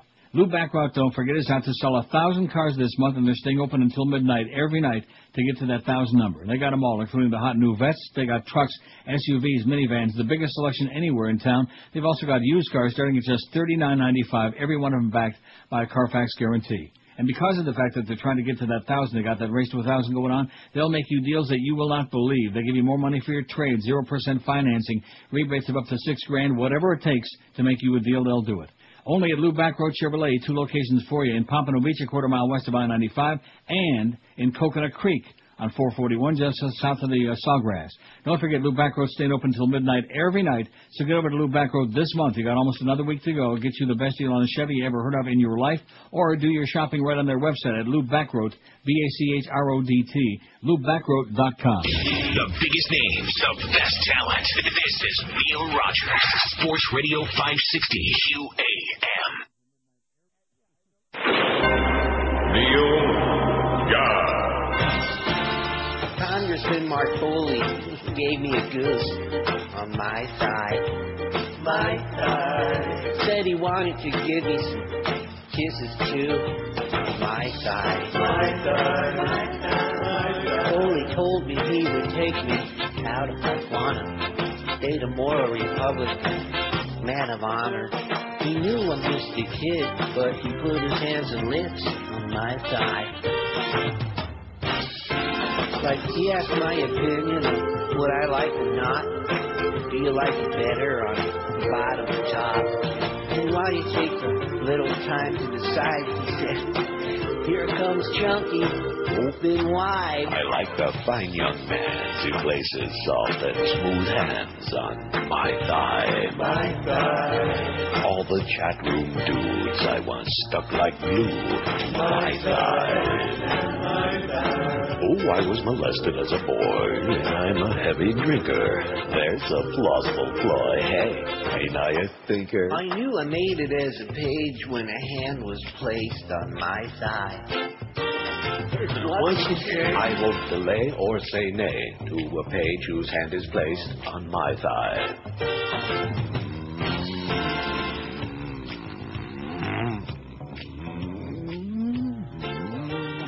You fairy. Remember that story that we were reading about Miss Foley getting a little bit tipsy, and going to the dorm of the papers? Man. All he wanted to do was deliver a package. Yeah? Was it wrapped? Tom faxes and says if Bush decides to cancel the 2008 presidential election, who will be there to stop him? Mm-hmm. Who will be there when the lights go out? Who will be left when the last American leaves Sweetwater? All that other crap. I don't know, Tom. I don't know. Something to think about. Maybe we'll take a poll on that. Who'll be there to stop Bush? Live up to high standards. They ought to be. 1253. I'm telling you, man, if we can get to 1300 by the top of this hour, we are going to be so dangerous, it's going to be scary. I bet you it'll make the Washington Post tomorrow. Don't you think? Huh? I don't know why I do know why I use it. Just to aggravate Josh. No, it's not that. It's just because I'm lazy. That's the reason I use Internet Explorer, is because of that Alexa thing. Right. If Alexa worked to email stuff on Firefox, I would never go back to Explorer. I'd never dream of it. I wouldn't let it darken my computer. Yeah. 1262, because Firefox is great. In addition to which, it's much faster than Explorer. Yes, it is. And it doesn't. It's not susceptible to having all of that spam and crap that pukes through there on Explorer. Less buggy, more user-friendly. Right. Much faster, but nevertheless. Now, there are some negatives to Firefox. What's that? Well, in certain aspects, like if you're, you can't go to a lot of websites. Some websites that are like very interactive want Internet Explorer. They want it. They want it? Bad. Really? Yeah. Like, give me an example. I don't know. I wanted it. You want an example? Yeah. WQAM.com. Get out of here. Let me do it right now. Okay, I typed it in. I clicked it. There it is. I got it. Well, I'm pretty sure you might not. Well, a lot of sites with video and. Although it does have that thing that says click here to download plugin. Right. You won't be able to do that. And I click there, and it just, it goes through a bunch of crap. Well, who the hell wants to see that anyway? Well, I'm saying a lot of stuff with, like, video you won't be able to watch unless you look at it through Explorer. You mean like you? Like that? No, not you too, but just very like a lot of multimedia on some sites. You won't be able to watch the videos and stuff. I run into it every once in a great while, but it's true. Big deal. Right. Should be our worst problem. And if the site doesn't would you rather have that problem, or would you rather have like half of the page missing when you try to print a story out? I don't do business with sites that don't like Firefox. You mean like WQM.com? It's a sports thing. Just ask Josh. He'll tell you. Now, did we ever get our link back on there or what? In fact, let me go back to that. No. Well, the new site will be coming out very soon. Yeah, in other words, no. The answer is no. But then it will, yes. Our host. Let me take a look at this thing where it says our host on QM.com. I clicked it. There's the Big O Show. Look at that. And he's got that look on his face like, boy, don't you really take me seriously? No. The Kenny and Bo Morning Show. Well, that picture is taken from what, about a mile away of the guys in the studio? Kenny and Bo Morning Show. It's a sports show. And then we got yours truly. And then it's got that thing still on there, Email Neil. And then you click on it, and it's got that stupid Outlook Express thing. Forget about that. It's not going to happen. Instead of having a link to our prestigious website, which is 50 billion times better than the QM website, by the way, instead of linking it to it, because we used to have those naked pictures on there back when our website was really popular, which it isn't anymore. Then there's the Mad Dog, looking like he's just seen Tom Brady naked. The Power Hour, look at that. We don't have no Power Hour today because Mad Dog ain't on. In fact, is he off the rest of the week? Oh, jeez. Yeah. Oh, well, Curtis does a fine job. Curtis is on this afternoon and tomorrow and on Friday. At least we got no more of that one share guy. Well, he's busy with the Panthers anyway, right? He's got the Panthers. So we got Curtis on the rest of the week, so no Power Hour all week long. Although it does say on the schedule, the Power Hour with Hank. Well, what does that mean, you know? Well, what kind of crap is that? I'm going to tell you, this is the worst schedule. It's obvious that Clarence is crumbling under the pressure. He can't handle it. Get him some therapy. Get that child some help. This is between screwing up all the hockey games and having the wrong teams that they're playing and where they're playing it all week long, having it screwed up. My favorite was that Phantom game against the Flyers that he originally had for Friday night, which didn't even exist. There's Hank looking really fat and bubbly. Afternoons, 4 to 7, including that Power. And there's Eddie K, who looks much older than I've seen. That must be a new picture. Is it? Not really. God, he looks 100. He makes me look like a child.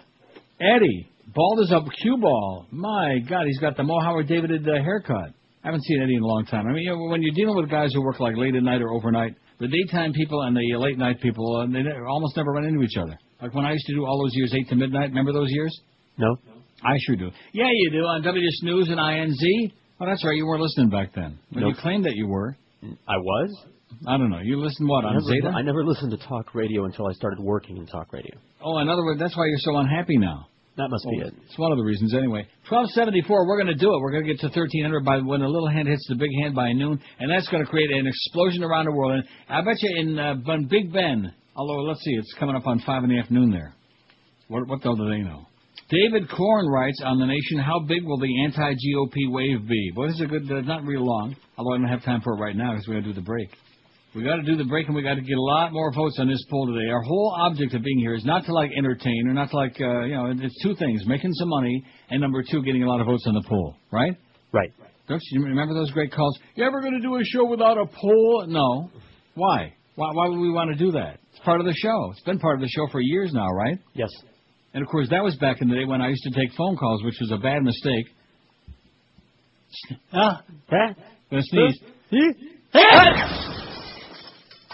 Well, then that's one of the worst things. Oh, that one was like hanging in the air for a long time, you know? Oh, God. Don't you like to savor that?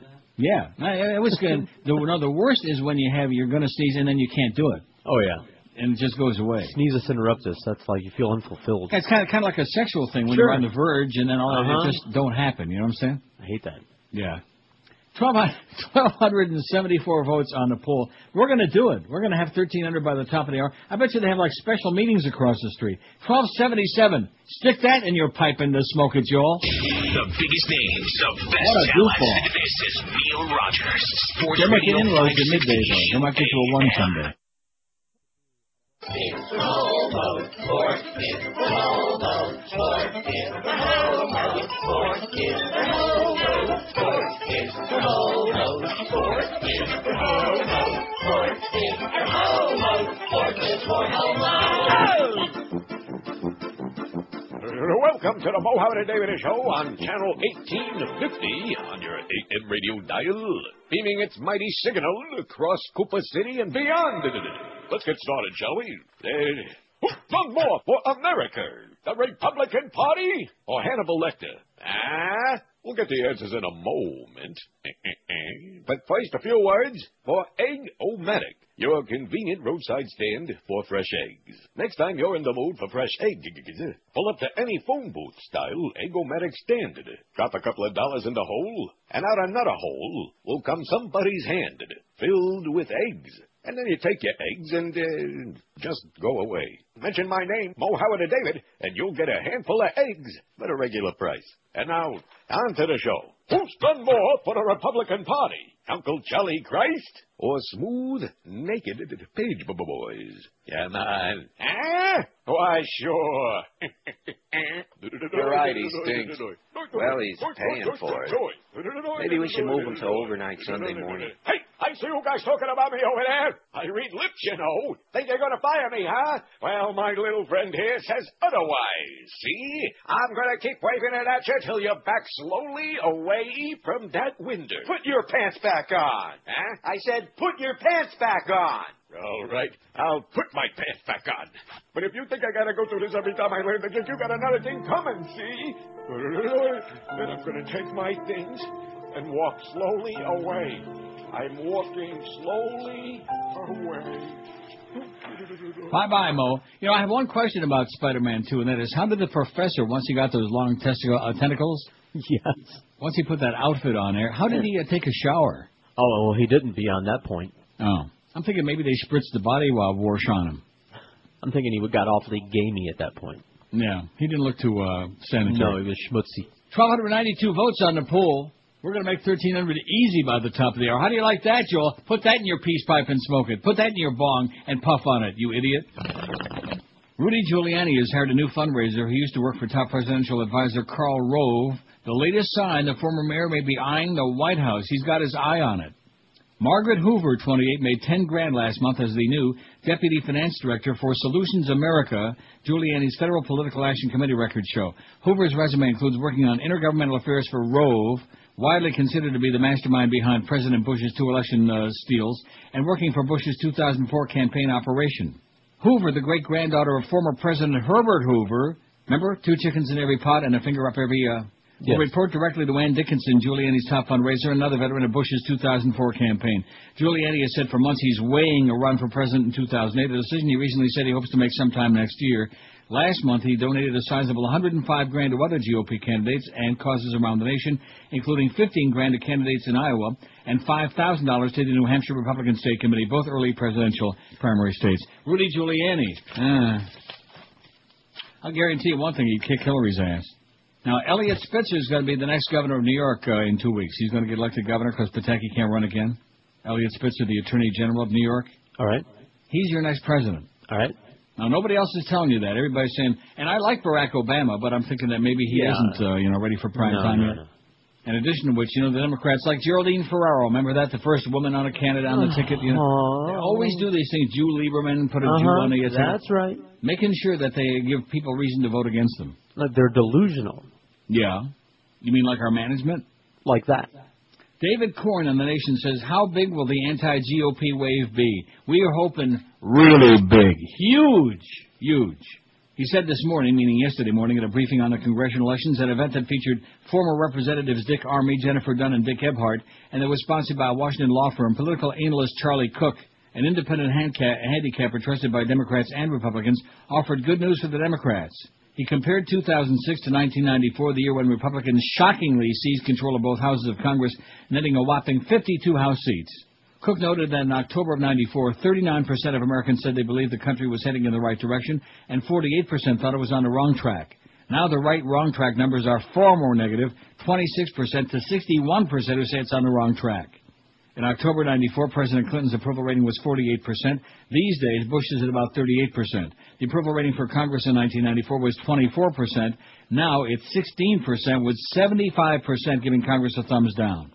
In 94, Republicans had a 6-point lead in polls, asking respondents to say whether they preferred a Republican or Democratic candidate. Now the Democrats have a 15-point edge. But when asked if their own member of Congress deserved re-election, in 1994, 49% said no. Now only 45% said no. In both years, 39% said boot the bum out. Boot the bum. Stick it up your bum, Joel. We got 1,300 votes. I just looked at it. Did you look at it? No. What's it look like? 1, 3, and then 2. Yeah, that kind of looks like the big number in the morning there, that 0.5, between 5 and 7. That must be just a fluke, okay? Because he is legendary in his own mind. In fact, I think he's even rock solid. The bottom line, David Corn says, out of 5 key indicators of the national political mood, 4 are significantly worse for the Republicans in 2006 compared to the Democrats in 94. As Cook put it, the 2006 political wave at this moment is bigger than that of 94. But that doesn't mean the Democrats are going to win as many seats as the GOPers did 12 years ago. Gebhardt cautioned that congressional districts are far more gerrymandered these days than they were back then, which means fewer are in play, and that Republicans have had a year to prepare for this election and build a wall to hold back the coming storm. In 94, he said Democrats were taken by complete surprise, and Dunn, perhaps trying to convince herself, maintained that her party had plenty of money to dump into the limited number of House contests up for grabs and will be able to prevent the Democrats from picking up more than a dozen House seats. They need 15 to get control of the House. Still, Cook, who attributes 70% of the electorate's sour mood to Bush's war in Iraq, was predicting a Democratic gain in the House of at least 20 and maybe 35 seats. As for the Senate, Cook described it as a toss-up, with control of that body resting on what will happen in Missouri, Virginia, Tennessee, and New Jersey. The Democrats, according to Cook, probably will need 3 of these 4 races to win the Senate. He warned that there is a fair bit of volatility within the electorate and that it's nearly impossible to predict what will be happening by adding up outcomes in individual House races. In 94, he recalled, he and other trackers foresaw a GOP gain of 20 to 30 House seats, but nothing like what really happened. When there's a wave, Cook said, they always go bigger than you expect. Isn't that what the Beach Boys said? Catch a wave, it always gets bigger than you expect. That's what they said. You know, Jan and Dean, Democrats who haven't done much to shape the current political dynamic can hope so. For nail-biters, the immediate questions are obvious. Can Bush and Karl Rove do anything in the last 2 weeks of the campaign to change the weather? There's not much time left for an October surprise. Can they pull off a November surprise? If not, and the forecast doesn't shift, can the Republicans construct fortifications to beat back the wave in just enough spots to keep their majority afloat in Congress? Cook thinks not. I'm not going to be gutsy and make any predictions except this, says David Corn. Rove is either about to meet his Waterloo or confirm his reputation as an odds-defying political genius. One or the other. Got it? Got it. 1306 on that poll. We're going to have 1,500 during the show today, which means we got a few people listening out there, or we're just lucky. One like that. Mm-hmm. If we're lucky, it's a good thing it's Woodbine Wednesday. Maybe I got to play the progressive, what do they call that? Megabucks. Jackpot's like 2.4 million. Well, there you go. It's like playing the lottery. Got no chance. But if I hit it, I would send you guys each, an envelope. Excellent. Nothing in it but an envelope. Oh, that's nice. So what's the difference between the progressive slots and those conservative slots? Maureen Dowd in the Times today, running against themselves, which I think is what you're doing right now. Do I have time to read this before the break? If you read fast.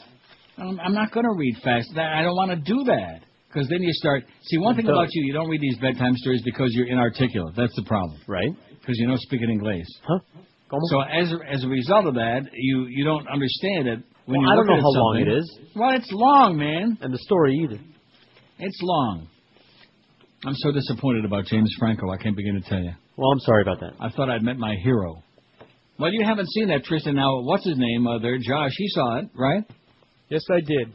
Now, I'm not going to ask you because obviously you get all all squirmish and squeamish and, antsy. But you will have to admit that he looked, of course, back... No, but in that movie, they all had all that crap on, It was the days of the medieval warriors, They all had a lot of crap on. A lot of baggage. That's right. So they all looked like they were all bulked up and butched up. But then when they took all of that off, they might have been looked like Karen Carpenter on a bad day. They might have looked like Kate Moss. In fact, I'm told that when he does get naked, James Franco looks a lot like Kate Moss. That's bad. 1308 on the poll. What do Americans do better than anyone else in the world? Spend money on crap, 376. And the people who make crap, by the way, are very grateful. Thank you for doing that. God bless you. God bless America. Stay stupid, 221.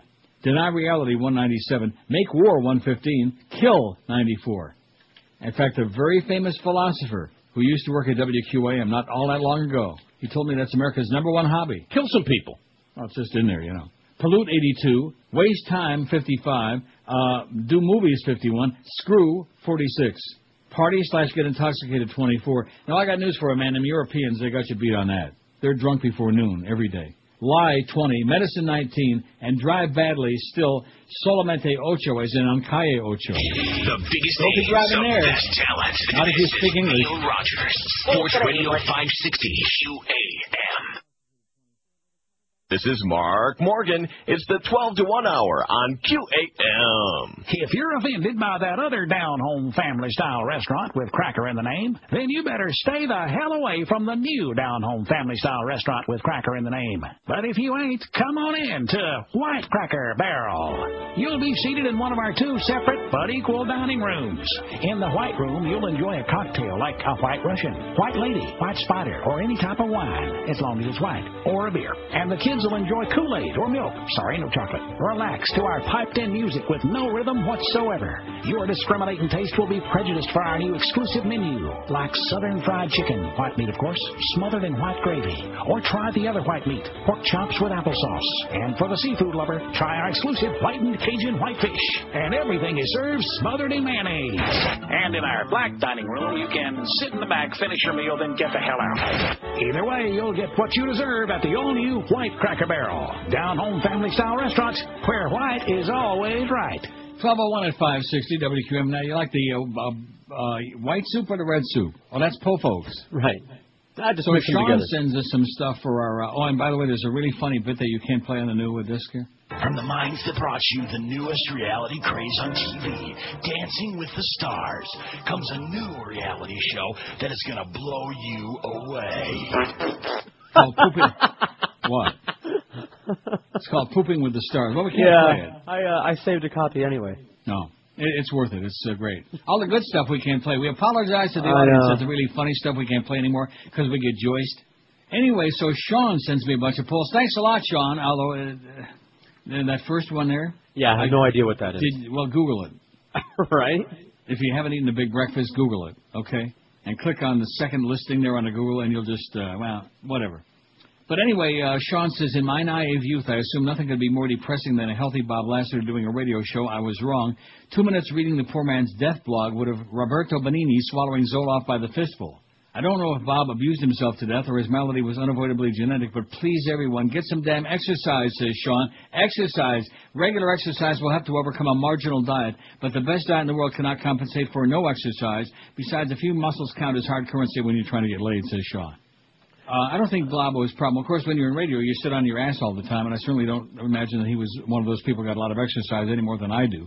But he was, once upon a time, a really huge guy. Mm-hmm. And when you're really huge and you have diabetes and it's out of control, and admittedly, I talked to him about it. And if you were reading his blog, along the way, he just didn't pay any attention to it. And even with me, even with some of the crap that I eat, like when I tell you on days that I had a pint of ice cream and my blood sugar, it gets up there, but I take enough medication to get it back down. I try to keep it within a reasonable range, although one of these days I'm sure I'll pay. I'll pay a wicked price. That's and right. He did. And he did. And we should learn by his example, but like I said the other day, it's easy to say that, but we're hooked, so we can't do it. We're addicted. So what do you think of that Pooping with the Stars? Oh, it's his third one. He should play it twice. Brought you the newest. And on a related subject. Yes? That gaping business? Oh, no. Yeah. You Google it. We can't discuss that on the air. What do you mean by that? I know we can't discuss it disgusting. on the air. Well, that's why I told you I don't want to talk about it. You're the one that talks about this crap, not me. Well, my mouth is agape from reading about it. Well, it's not the only thing that's agape if you look at that website. Uh-huh. Oh, man. Wow. Nicht Pamir. Yeah. And I'm supposed to be the pervert, right? Yeah. Sean. Thanks, Sean. 1,336 votes on the poll, man. We're going to have over 1,400 by 1 o'clock. We got the fifth. We got it licked, man. Speaking of perversion, we got it licked. Maureen Dowd says, running against themselves. Here's her column from this morning's New York Times. Maureen Dowd, won't cost you a dime. Things have become so dire for the Republicans that now even Bush is distancing himself from Bush. The president is cutting and running from the president. In a momentous event at the White House on Monday, Tony Snow made a major announcement about an important new strategy in Iraq. The president will no longer stay the course on the rallying cry, stay the course. A presidency built on a message discipline, message stay the course, is trying to salvage itself with some last-minute unmessaging, message no more stay the course. Of course, the administration has never really said what the course is, so it was never really apparent what staying it meant anyhow. It was a wacky moment for Tony Snow, who renounced the slogan while sticking to the policy. It left the wrong impression about what was going on, the press secretary said, and it allowed critics to say, well, here's an administration that just embarked upon a policy and not looking at what the situation is, when in fact it's just the opposite. The important thing was that the cliché sounded good to Republicans, strong and virile for a while. But pollsters for the White House seemed to be the last to learn that even many of the party faithful had soured on the phrase, deeming it inflexible and stupid. Has Karl Rove, who urged GOP candidates to keep the Democrats on the defensive on national security, lost his magic? In a White House with a Fox News all-spin sensibility, officials don't think they need to change the strategy as much as they need to change their slogan. The overworked Bush phrase suggested burying your head in the sand. Steve Hinkson, political director at Luntz Research Company, is a GOP public opinion firm, told the Washington Post Peter Baker. The problem is, I wonder if he's kin to Peter Parker. Spider-Man, Peter, wasn't that his name? Yes. The problem is, I wonder where he parked his scooter. Oh.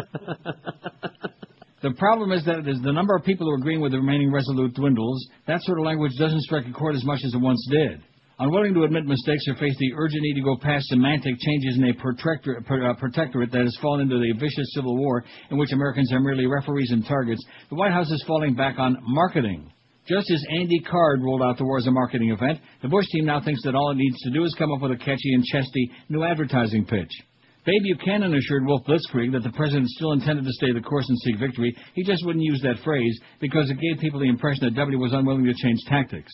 After all, Dick Cheney told Rush Limbaugh last week that the inept Iraqi government was doing remarkably well. But given the Republican meltdown, it's obvious the Democrats are having better luck mocking the Republicans for staying the course than Republicans are having mocking the Democrats for cutting and running. But Democrats have no ingenious ideas about how to extricate ourselves from this nasty war either. Yet W once more accused the Democrats of wanting to cut and run in Iraq at a campaign stop in Sarasota yesterday. Many frantic Republican lawmakers also are running against themselves, either reneging on their support for the war they started, or raiding against Washington, the town they absolutely control, claiming that the capital has forgotten their values, or making ads denouncing the Democrats' homosexual agenda, even though Republicans are now the party of gay scandal. It's a hilarious spectacle of whole party reenacting this classic scene in Mel Brooks' Blazing Saddles, in which the sheriff holds the gun to his own head to take himself hostage. The Bushes don't connect words with action. Action is something that's secretly plotted with the inner circle behind closed doors. The public should stay out of it. The Bushes just connect words with salesmanship. Poppy Bush never meant it when he said, "Read my lips, no new taxes," at the '98 convention. It was just a Clint Eastwood-sounding line in a Peggy Noonan speech meant to pump up his flighty image. Just so, his son never paid any mind to his campaign promise not to nation build, and he didn't come through on his bullhorn pledge to catch the perpetrators of 9/11 or his tough guy vow to bring in Osama dead or alive. To W, the words he says to Americans don't matter as much as the words Dick Cheney says to him. He just has to hope that Daddy's friend, James Baker, the smooth fixer who's co-chairman of the Iraq Study Group, and who's already suggested moving past the meaningless partisan jargon of cut and run and stay the course, comes up with some plan to rescue Junior from a fine mess one more time. That's your girlfriend, Maureen Dowd. She's sweet. Sweet. Speaking of the lost package, 1,343 votes on the poll. And that's one thing about the Spider-Man movies, though. It's like all these superhero movies, you know. What's that? They're like all obsessed with like in Smallville. He's obsessed with Lana, but they never do anything, you know. Right. Well, at least in that movie they bore out why. It's like it's difficult to have a relationship when you can never show up for a date because bank robbers or something. You know, it's not like he didn't want to. We don't ever see that in Smallville, though. Is he running around catching bank robbers? I don't know. He's catching stuff. Catching crap from Lionel Luthor. Right. But, finally he got it together in the end, and we were all happy. He got it in the end? Yeah. Go get him, Tiger. What are you talking about? In the movie, in Spider-Man 2, he finally resolved it. Spider-Man 2? Oh, in the end of the movie. Yeah, well, of course. Yeah. Finally, he was able to reconcile the two lives there. After they went through that traumatic thing in that gigantic building there. Hi. Yeah, that was... See, the dialogue is written for him. It's written for Tobey Maguire. The character was shaped around him, and the dialogue was written for him. A real nerd. This is really heavy. Yeah. Oh, he's such a nerd. As in, move, you No bitch. wonder he couldn't get laid. At any rate, although I think he had his eye on the Harry.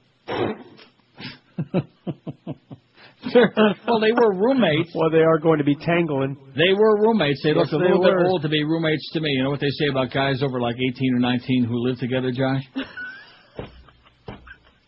Nice timing, too. Got a mouthful of spaghetti. Oh, he just puked it all out, huh? Mouthful of spaghetti, huh? Is it from Tony's, I bet? Yes. How come you never thank Brad or anybody on thank here? Brad and Tony's and the people at Howie's No, you don't. continuously. You just take it for granted there. It's like entitlement. It's like because of the fact that you're on the show, you're entitled to just hop up the free food. Oh, as a matter of fact, that scene in the movie, it was perfect. Where he's working as a pizza delivery kid. Yeah. And he's busy, doing his thing there on his spider webs, and so he just momentarily he drops the pizzas on the guy's balcony there, right, to get him out of his hands for a second because he's got other bigger fish to fry. Mm-hmm. And just as he's coming back to pick up the 4 boxes of pizzas again, the guy goes in there and steals a slice. Right. He goes, I can't tell you who I was thinking of at that point. And then, of course, the Webb comes back and grabs the slice right out of his hand. Now, that was justice. Okay, we didn't even have to call Don Corleone. That was justice. We needed Spider-Man here in the building for a little while there. Yeah, that's right. Be the pizza when somebody was trying to hop up all the pizza. That pizza thief. 1351. Oh, and there's Michael Fox. Now, do you really believe that he's, what are you laughing about? That's in very bad taste. Rush has said a lot of outrageous things in the past, but I think he's reached a new limit. No, there is no low. There is no low that he can't transcend. Apparently not. I mean, if you were to ask Rush how low can you go, he'd say how low can you find? I'm going to fake having Parkinson's. It gets the chicks. Hey, I got news for you. Tom Jickett told me years ago Michael J. Fox is getting all the action he wants. That's what Tom told me. Well, he's got all the moves. Now, there he is. He's just standing up there at that podium. A member of Congress or a candidate for any office, and Michael J. Fox is living every day with the effect of a lack of stem cell research support. He is number one qualified to talk on this issue, and I commend him. Let's think of the bravery it took for him to go on. Get up there and put on an act like that. Anyway, Rush Limbaugh will say anything to attack anyone who challenges George Bush and his policies. This time his target is Michael J. Fox. Meds are something Rush has a little experience with. Rush Limbaugh accused Michael J. Fox, actor and Parkinson's disease victim, of deliberately going off his meds to appear on camera with exaggerated symptoms of his disease for dramatic effect. Fox appeared in a recent Claire McCaskill Senate campaign ad touting the need for stem cell research. Limbaugh even goes so far as to accuse Fox of faking his symptoms altogether. How do you like that? Uh-huh. He says, I stated when I saw the ad, I was commenting to you about it, that he was either off the medication or he was acting. He's an actor, after all. Despicable. And then it just goes on. What did you call me? Despicable is what I said. Incredible. Right. So there you go. Picking on some poor shaky guy like poor Michael J. Fox. That's Rush. I noticed Rush ain't working on those ABC football broadcasts anymore, is he? Or was it ESPN? I figure whatever the hell it was. Isn't that any difference? Talking about, who the hell was he talking about? Donovan The Eagles McNabb. quarterback Donovan McNabb.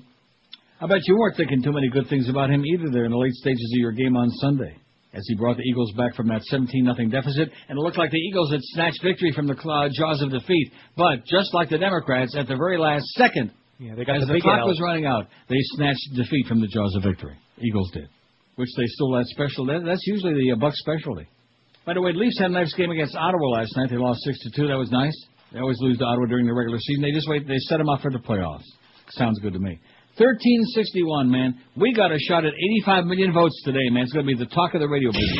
The biggest names, the best talent. Tweeting This about is it. Neil Rogers, Sports Radio 560 QAM. Moving the puck around there with their big stick. He shoots! And they're down! For a goal. Hi, everybody. That was me. I'm the voice of the Panthers.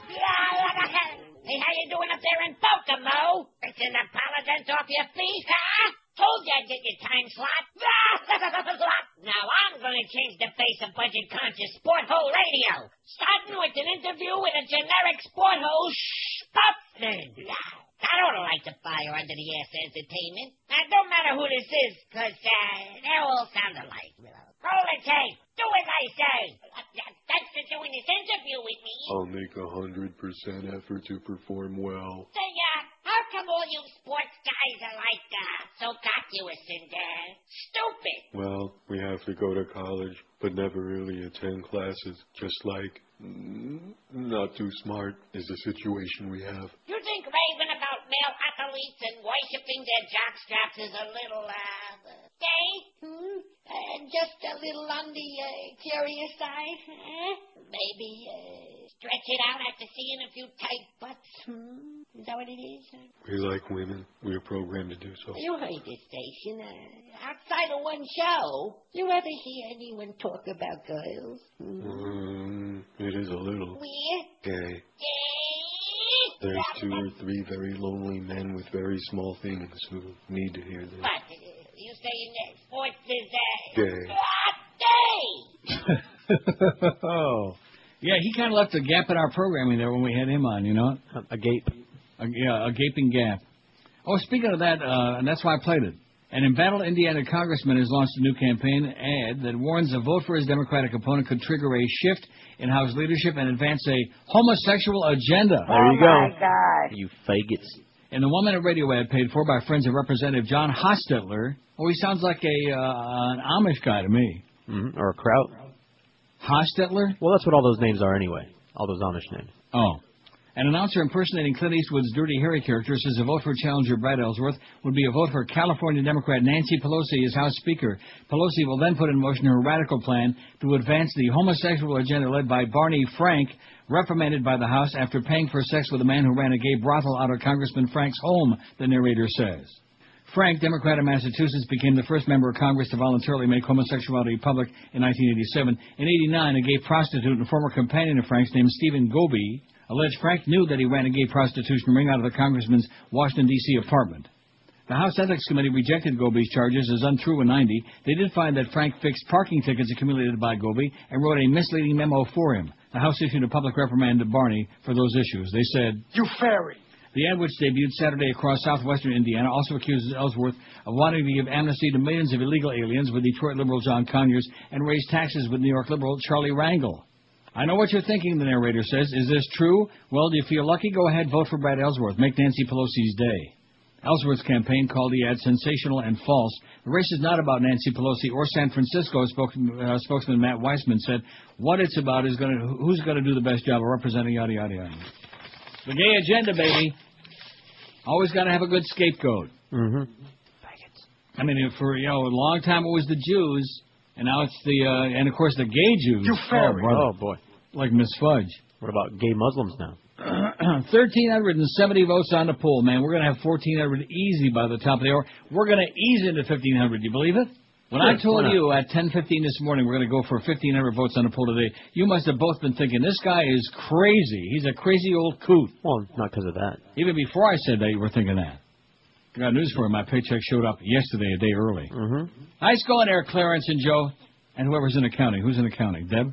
Okay. Deb, Jenny, Michelle. Oh, everybody there. Nice going. And don't forget that bonus check. Get that baby in there real quick. Yeah, please. See, I mean, that was really a very bizarre thing that happened Saturday morning. I'm sitting there at Woodbine. I'm not doing all that well at that point. I did make a comeback and broke even. Thanks God. Later on. But I'm sitting there losing, and I get an email from Clarence, and here's the ratings. And I see we're number one again. Very unexpected. Weren't you surprised? Weren't you shocked? You know, I'm just too nauseous to call it one way or another when it's before summer rating time. And so I'm thinking to myself, well, I got that nice bonus there, and even though it's the summertime and I get like a very paltry sum compared to the rest of the year, it doesn't make any difference whether I win or lose this morning. And then wouldn't you know it, as luck would have it, up popped that 1,500 on the line, and I broke even at the, on my machine. Good day. And I flew out of there. It was a great day. I wonder what Lou Dobbs would think about this story. Although a majority of Americans support increasing the number of Border Patrol agents along the U.S.-Mexican border, most do not support building that 700-mile fence along the border, according to a CNN poll that came out today.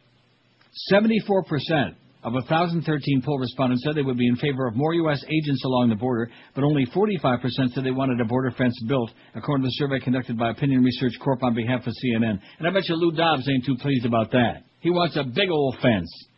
He wants to go down there and shoot them as they come across the border, I'll bet. Okay. And while 58% said they would support large fines on employers who hire illegal immigrants, 54% said they would oppose jail terms for those employers. More than two-thirds of poll respondents, 67%, said the number of illegal immigrants in the U.S. should be decreased, but only 34% said all illegal immigrants should be removed. 67% said the number of illegal immigrants should be decreased. That's like saying that 67% said there ought to be fewer robberies. I mean, what does that mean? Deport them all. The numbers for the recent poll roughly the same as similar poll conducted in June, and Lou Dobbs is all whipped up into a frenzy. Talk about a one-note Charlie, man. They're destroying the middle class, and it's because of all these illegals, all you spics, whatever he said.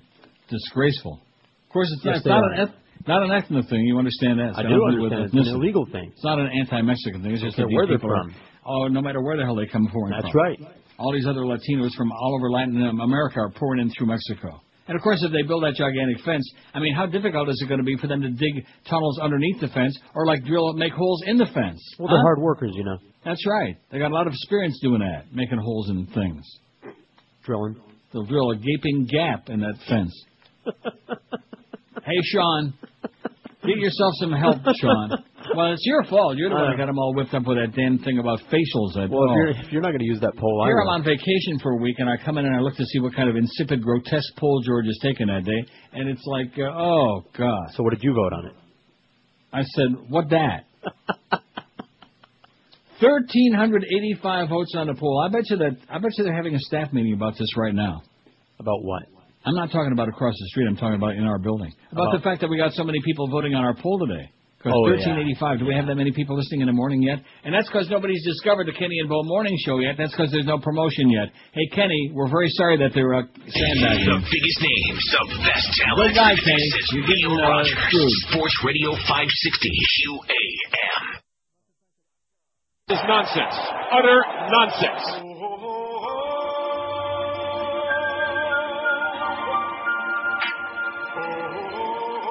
Hey everybody, I'm former heavyweight champion of the world, Mike Tyson. Oh my God. I'm coming to see you to fight you. Anybody wanna fight Mike Tyson? I need the money. I used to be fast as lightning. Assalamu alaikum. Remember when I did that fighting? Rock. But I'm still so exciting. And Jesus loves me too. I'm all washed up has been. But I'm the craziest around. When I get into the ring now, one hit, I fall down. Now I'm going out on tour, and I think I'm gonna score. And if I fight against the chick, if I lose, I'll bite her on the chick. Hey baby, I'm Iron Mike Tyson. You know you want it, even if I got no license. From the time that I did that fighting, tastes like chicken, you know. My fish will be slicing and dicing. Oh yeah, I'm Iron Mike Tyson. I'm the most beautiful boxer that ever lived, and I'm gonna eat your kids, and I'm gonna beg you till you love me, 'cause you know you love me. Everybody loves me. I love them. Yeah. 1,395 votes on a poll. How do you like that? Aren't you impressed? It's only 12:32. And you'll be even more impressed when you understand that I got my shirt and my pants on. Impressive. My pantaloonies. Not exciting? No comment. And I've even got my my cab fare in my shirt pocket. Well, you talk about being prepared, man. Talk about a ritualized and wonderful life. Active duty troops voice their dissent from U.S. policy in Iraq. Boy, how come you didn't tell me a long time ago to get rid of that Explorer and get on this? Because I really don't like you and I talk behind your back all the time. Oh. Liam Madden opposed the war in Iraq even before he deployed with his Marine unit in late 2004, but he came home convinced more than ever that the war was wrong. The more informed I got, the more I opposed the war, said Madden, 22, a Marine Corps sergeant in Quantico, Virginia. The more people who died there, the longer we stayed there, the more I opposed the war. The more I know, the easier it is to support withdrawal. Madden is one of about 118 members of the U.S. military who plan to petition Congress asking that U.S. forces be withdrawn from Iraq and brought home, said Attorney J.E. McNeil. I wonder if he's kin to Archie McNeil. Who? McNeil is advising the grassroots group of active duty service members who organized the petition drive through a website. In a rare display of public dissent, Madden and other servicemen plan to go public today with their disapproval. Members of the military are more limited than civilians in how they can express dissent. Although a number of troops, including at least one officer, have been brought up on charges for refusing to serve in Iraq, and dozens more have deserted, this is the first time that serving members of the U.S. military have publicly petitioned Congress to end the war. The action comes less than 2 weeks before the elections in which Iraq is a major issue. No kidding. Bring them home, baby, now. No more dead people. If they want to kill each other over there, let them have a good time. That's right. Right? Sure, they've been doing it for thousands of years. Why do we need to be involved? 1,401 votes. Just like Israel and Lesbian on there with that Hezbollah business. And you notice how nobody even talks about that anymore? No. Except when we talk about those cluster bombs and the phosphorus and all that stuff. Nobody even talks about that no more. What a disgrace. That's part of what we export. That's what America exports best. In fact, that should be number one, is kill people. Yeah. Not going to do it on the poll. We got 1,401 on the poll. Is there any doubt in your nimble mind whether we'll make that 1,500 now or not? No. No doubt. None. Molly Ivins writes, it's good to be the richest of the rich. Sure like to give it a shot for a few weeks, wouldn't you? Yeah. She says, oh, goody. According to the White House press office, President Bush will spend much of the next 2 weeks discussing what a swell economy we have. Did you know that the Dow Jones Industrial Average is at its highest point ever, and the NASDAQ ditto? Wow, breathtaking, huh? But the Dow is not a good indicator of how things are really going for the majority of Americans. I just love listening to the Bushies play with numbers. When Bush took over in 2001, he predicted a surplus of $516 billion for fiscal year 2006. Last week, the administration announced a 2006 deficit of $248 billion, missing its projection for this year by $764 billion. Bush said the numbers are proof that pro-growth economic policies work, are an example of sound fiscal policies here in Washington. This is highly reminiscent of Dick Cheney's recent observation about the Iraqi government. If you look at the general overall situation, they're doing remarkably well, he said. Bush's main talking point on the budget is that he cut the deficit in half. That would be from 2004, the year the White House inflated the projected deficit for political reasons. Even conservatives disagree. Brian Riddell of the Heritage Foundation says the White House has a track record of projecting budget numbers to be a lot worse than they end up, which therefore help them defeat the gloomy expectations and declare victory. If Bush does manage to make the tax cuts permanent, he'll add more than $3 trillion to the deficit over the next 10 years. The federal budget would be virtually in balance if there had been no tax cuts. Bush's version of doing remarkably well includes a trade gap, now a record $69.9 billion, up 2.7% since July. Short of a big correction in consumer spending, the best we can hope for is that the trade deficit stabilizes, Stephen Stanley, chief economist at RBS Greenwich Capital, told Bloomberg.com. Meanwhile, what we see in the economy as a whole is an immense shift of wealth from the poor and middle class to the very rich. It seems a little painful to have to point this out yet again after 6 solid years of it, but these are lies, damn lies, and statistics. Just to give you an idea of how dependable the Bush numbers are, the Department of Health and Human Services put out a press release a few weeks ago telling senior citizens that they'll have new options with low cost and that monthly premiums in 07 will be the same as in 06. The Medicare prescription drug benefit just keeps getting better, burbled HHS. They seem to have been taking too much in the way of prescription drugs. Henry Waxman, one of the most singularly useful members of Congress, found that average premiums will actually increase by over 10% next year. And for the lowest price plans, average premiums will be up over 44%. It's not merely confusing arithmetic, it's deceptive advertising, Waxman said. While lightening the tax burden for the rich, other parts of the Bush economic program continue to undermine the middle class of this country. As you may recall, in 2005, the credit industry successfully rammed a disgraceful bankruptcy reform bill through Congress. It's working out just the way we expected it to. Middle-class families are borrowing more than ever to make ends meet. Most families go under if A, they lose a job, or B, they have a health emergency crisis. One attorney sums up the legislation's impact. It's designed to make life miserable for anybody who owes money. It's a help the banks, squish the little guy law. Bush's remarkably good economy is good only for the richest. For the rest of us, incomes are stagnant, and education and health care costs are skyrocketing. The Republican Congress blindly rubber stamps policies designed to help only a few. Are you better off than you were 6 years ago? Ask Molly Ivins. Didn't we read that she's got breast cancer, Molly? You might have. I forgot. Yeah. What do you mean you forgot? You're so insensitive. I'm not keeping track of the breast cancer. How do you develop this hatred of women in your later years? I don't hate women. Not all of them. No. Uh-oh, poll show X-rated page scandal hurting Republicans. There's fat... point, which of course is outside the room there. Quasimodo. That they are developing a narrative and they are getting pretty close to all... There's fat Denny Hastert there. And look at that, he's got some sprinkles on his collar there. Yeah, Mark Foley. Mark Foley had something on his collar too, but it didn't look like sprinkles. It looked like somebody sprinkled it on his collar. 1,418 votes on the poll. Man, we got the 1,500 made in the shade. I would go back there and I would run into Clarence's office and just jump on his desk like Rumpelstiltskin. Just jump up and down screaming, "We got 1,500 votes today, you jackass!" Wouldn't that be great? Yeah. Take a picture of it. What do American now? And how are we doing on our my thing? Now, see, I haven't put that on here yet. Your thing? I haven't put it on my thing yet. On my MySpace, we had 699. We had 699 friends. All right. On MySpace. Now, is that pretty good? See, I have no gauge. Damn there's good. some really good stuff on there. Gaze? Are you looking at it? I'm going to it. And what does it say? When we started this morning, we had 699. You know, well, we can hop over that 700 total a day. If we can make a new friend today on MySpace.com, wouldn't that be great? That'd be special. And, of course, if they happen to put a picture up there, and it's somebody that really turns somebody on, you know? That'd be better. Some young, living, and breathing person. Of legal age, of course. And we can all sit around and go, well, we wouldn't all be 700 even.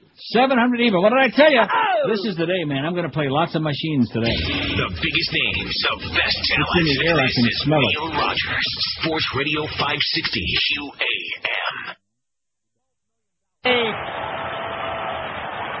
Stench of cow manure hovers over this performance by the Dolphins.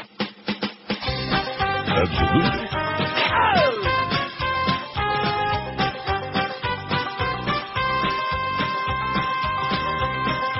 All right. Miami has the Dolphins, and here we go again. Another losing season that's never gonna end. They never win, they never will, and I will never know why Sports Illustrated picked them to win the Super Bowl. And they're the Miami Dolphins, Miami Dolphins, Miami Dolphins number. How many teams in the league? 32. Miami Dolphins, Miami Dolphins. The same old story, nothing new. The Dolphins are such losers, they really are quite lame. I knew it from the very start, I watched the Pittsburgh game. Oh, and did you see the wimpy way Nick Saban threw that flag? Yes. Standing on the sidelines, he looked just like a fag. And they're the Miami Dolphins, Miami Dolphins, Miami Dolphins number. How many teams in the league? 32. Miami Dolphins, Miami Dolphins, their problems stick to them like glue. The Dolphins lost to Buffalo and then beat Tennessee. It's only by sheer luck that they pulled out a victory. And then they played the Texans. It almost made me sick. That stupid two-point pass play, that fumbling onside kick, and they're the Miami Dolphins, Miami Dolphins, Miami Dolphins number. How many teams in the league? Miami Dolphins, Miami Dolphins.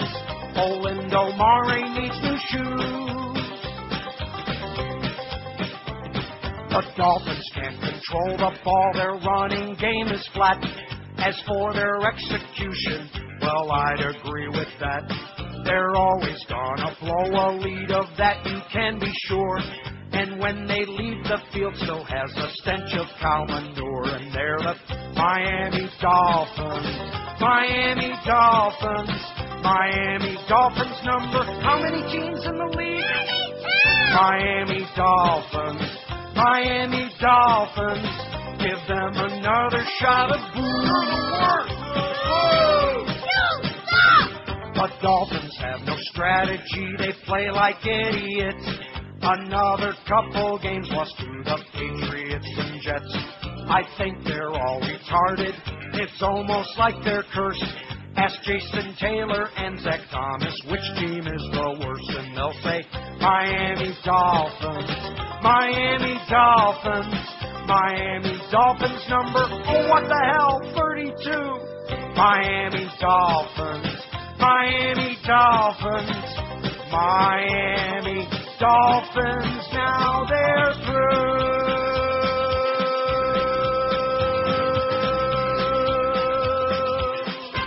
702 friends. That's the good news on MySpace page. The bad news is that Firefox sucks. Does it? Yeah, because I just clicked on MySpace on our page on there on Firefox, and like Josh said, you know, all the YouTube videos that people have been putting on there, almost all of which are really very hysterical and entertaining and whatever. Including, I'll put the Vern Troyer thing on there for you. Click here to download plugin. Yeah, we'll download the plugin. It doesn't work. You have to do that with Internet Explorer too when you first get your computer. It's just a hassle, man. It's a pain in the ass. I don't want to start all over again. I don't want to start from scratch. All right. There's like a big gap in the technology, a gaping gap. You know what I'm saying? No, I know what you're saying, but nevertheless.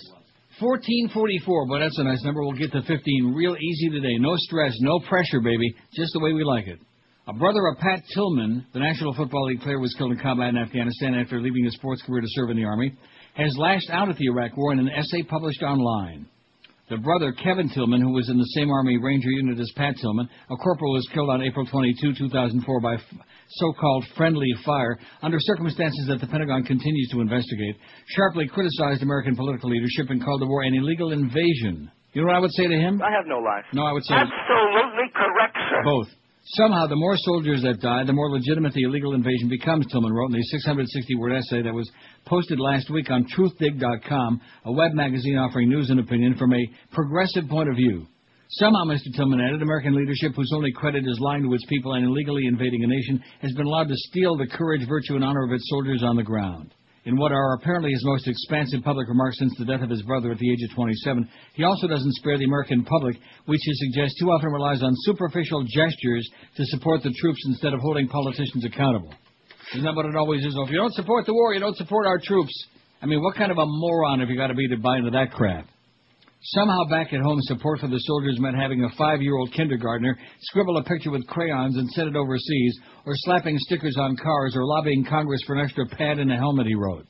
Mr. Tillman ended with the suggestion that the elections on November 7th are an opportunity for people opposed to the war to send a message. Remember Joey Zaza was sending a message? Zaza. Luckily, this country is still democracy, he wrote. People still have a voice. People can still take action. It can start after Pat's birthday, November 6th. How do you like that? My birthday's November 5, and Pat's birthday was November 6th. That's something? Big deal. That's something. Despite Pat Tillman's fame and the outpouring of emotion after his death, the Tillman family has generally kept a distance from anti-war protesters, though they've often spoken of their efforts to find the truth about what really happened. Family members didn't answer messages for comment on Kevin Tillman's posting. A spokeswoman for the Pat Tillman Foundation in San Jose, California, where the Tillmans grew up, said, "It's our understanding that Kevin Tillman is not accepting interview requests."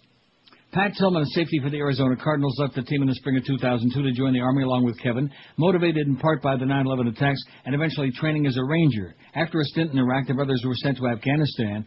Pat Tillman died, the Army eventually concluded, after members of his own unit shot him as they searched for enemy fighters in a canyon in southeastern Afghanistan. An Afghan soldier fighting next to him also died. Kevin Tillman's essay was posted as Pentagon investigators close in on the latest of several investigations into the case. Initially, the Army had suggested that enemy fire had killed Pat Tillman. Later, the Army conceded that his comrades had shot him. That so-called friendly fire. Hey, friend. Oh, is that what Nancy Grace always says? Hey, friend. Under pressure from the family and members of Congress, the Inspector General of the Defense Department and the Army Criminal Investigation Command are examining the actions of members of Mr. Tillman's unit and the initial investigation.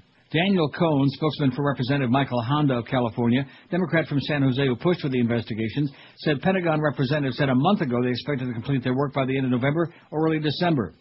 A spokesman for the Pentagon said Monday the investigations were continuing. He declined to comment on Kevin Tillman's essay. Robert Scheer, one of our favorite syndicated columnists in the Truth Dig, said he had written about the case, had spoken to family members in the past.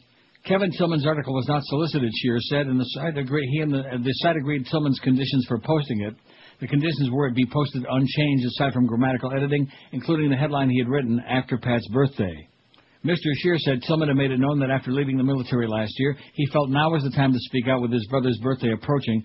Pat Tillman also had expressed anger about the war to friends, several published reports have said. He's not proselytizing, he's not a political person, Scheer said of Kevin Tillman. He just decided because his birthday was coming up, he felt strongly he had to say something. Since the article went up on the website, it's received more than 4,000 responses. The web server limits have prohibited publishing that many, Scheer said.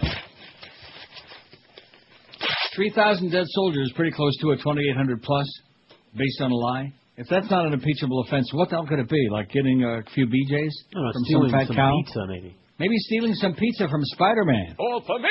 That would do it. Make an offer you can't refuse.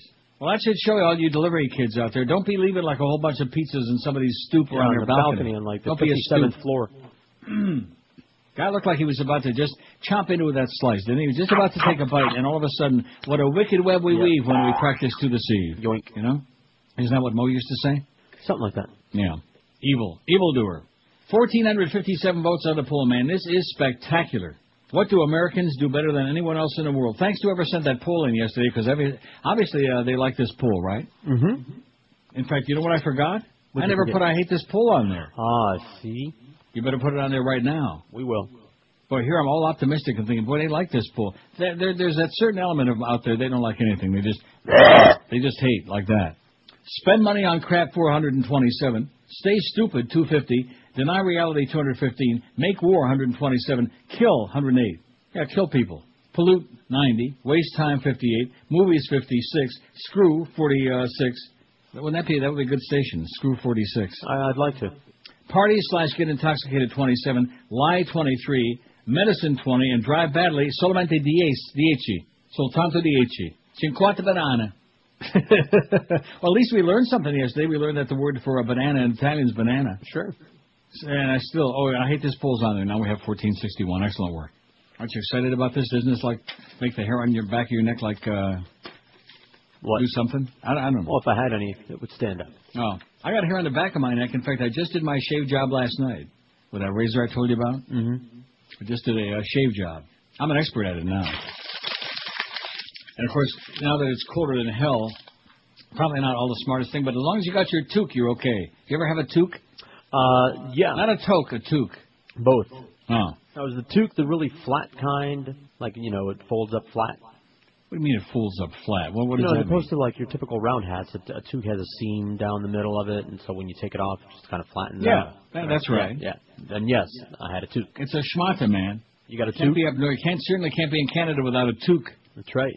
Or some back bacon. Or some pea-meal bacon. 1256 at 560 WQAM. I've been doing business with our friends at Lou Backroad Chevrolet for over 20 years, and I hope you'll start doing it right now if you never bought a car there before, because they make it a great experience, a car buying deal. They make it a real machaya. Their service, their salespeople, their selection of cars are unbeatable, and their prices are beyond belief. That's how low they are right now.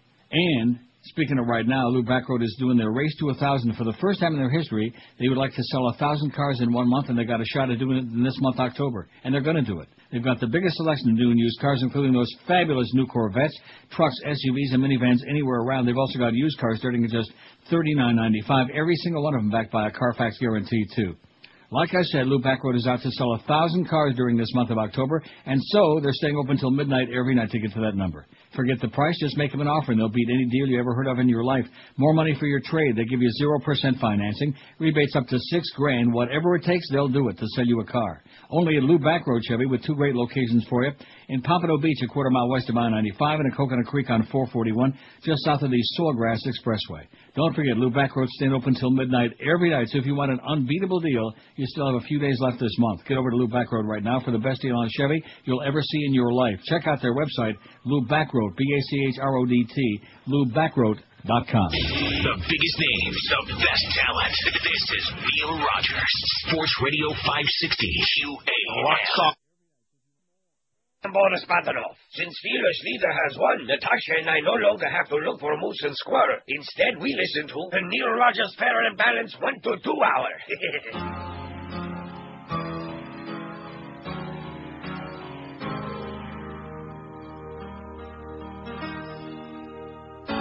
In the head with me, she can't walk in a straight line. I get a kick out of the way that she wants to sue me.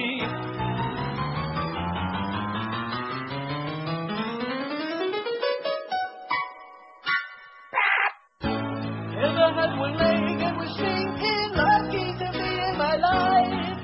I let her be my wife, but I should have used my brain about the way that she wanted to screw me. Yeah, the head with leg, it would have been a lonely kiss that I didn't want to happen. Just another skanky groupie. U.S. troops killed here this month.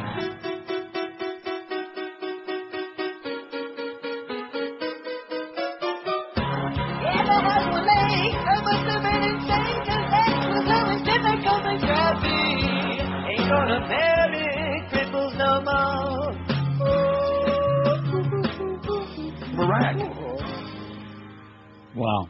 Boy, you got them both there. A little the Bushmeister and a little bit of Rita. Oh, boy. Well, this is the hour you can start hearing Rita all over What the a place. treat. Puts a real smile on my puss. Faced with widespread disapproval of its Iraq policy, the Bush administration has launched a coordinated effort this week to convince Americans it has never had a stay-the-course strategy in Iraq. On Sunday, Bush said, we've never been stay-the-course. White House counselor Dan Bartlett disavowed the label again yesterday. But in a radio interview with Sean Hannity yesterday, Defense Secretary Rumsfeld confirmed the Bush administration is not planning to shift any strategy. Rumsfeld called media reports about Bush's reversal nonsense and said, of course, Bush is not backing away from staying the course. He said the concern was that it gave opponents the chance to say, well, he's not willing to make adjustments, and, of course, just the opposite is true. Well, just playing semantics, man. They're backed into a corner, and so they're just playing semantical games, okay? Is that a surprise? No. 1,474 votes. I think by the bottom of the hour we'll have 1,500. After that, it'll be all gravy. We'll be slopping the gravy on there. Won't that be great? Yeah, it makes its own. Man, this audience, I'll tell you one thing about this audience, and what have I always tried to tell you over the years? Don't judge the audience by the callers. Oh, no. Of course, on this show now, when I'm on, you can't judge the audience by the callers because there aren't any. Right. But in years past, people would say, oh, gee, what kind of people listen to that show? And then you hear some, like that. Because when push comes to shove, man, they come through for us. I'll tell you, the rest of the day, the sports nerds, if they came through for their people, like our people come through for us people. Well, there aren't as many of those people. Because there's no people like show people. And there's no sports people like, I don't know. There aren't as many sports people as some of these folks think there are. That's they're all in here inside this building. We always said that. We always said that there were certain day parts when the only people listening were, in fact, when the fan went on. Remember that? Mm-hmm. The only people they had listening were inside our building. That's right. And I wouldn't be surprised if half the people listening to the ticket right now are inside our building. Only half. Especially in midday when we're not talking about sports and moaning about, oh, the Dolphins, what are we going to do? They stink. Oh, jeez. And the Canes and all this embarrassment. And the Panthers' goaltending really sucks. And all of the, you just reach a saturation point, you know what? You know what I mean? There comes a point in your life where hopefully... What do I do if? See, there you go. Oh, my God. Isn't that scary? Yeah, it scared me. 1477. I bet you any minute now we're going to get to that 1,500 mark, and the audience out there, they're probably having like an orgy. The whole town is like going to explode any second. 1478 now. They're pouring in by the ones. Aren't you thrilled? Yeah, thrilled. Maybe they'll drag it out. Automated calls from political campaigns across America are generating controversy, reports National Journal's Technology Daily. But the robocalls have not exactly provided some candidates in close races with the kind of attention they need heading into November, writes Michael Martinez. Oh, Michael Martinez, another guy whose name ends in Z. Although their classification as political speech exempts them from the National Do Not Call Registry against unwanted telemarketing, robocalls have generated bad publicity for some of the campaigns that have used them. The article uses the example of Democrat Larry Grant challenging Republican Bill Sally for the open Idaho 1st District seat.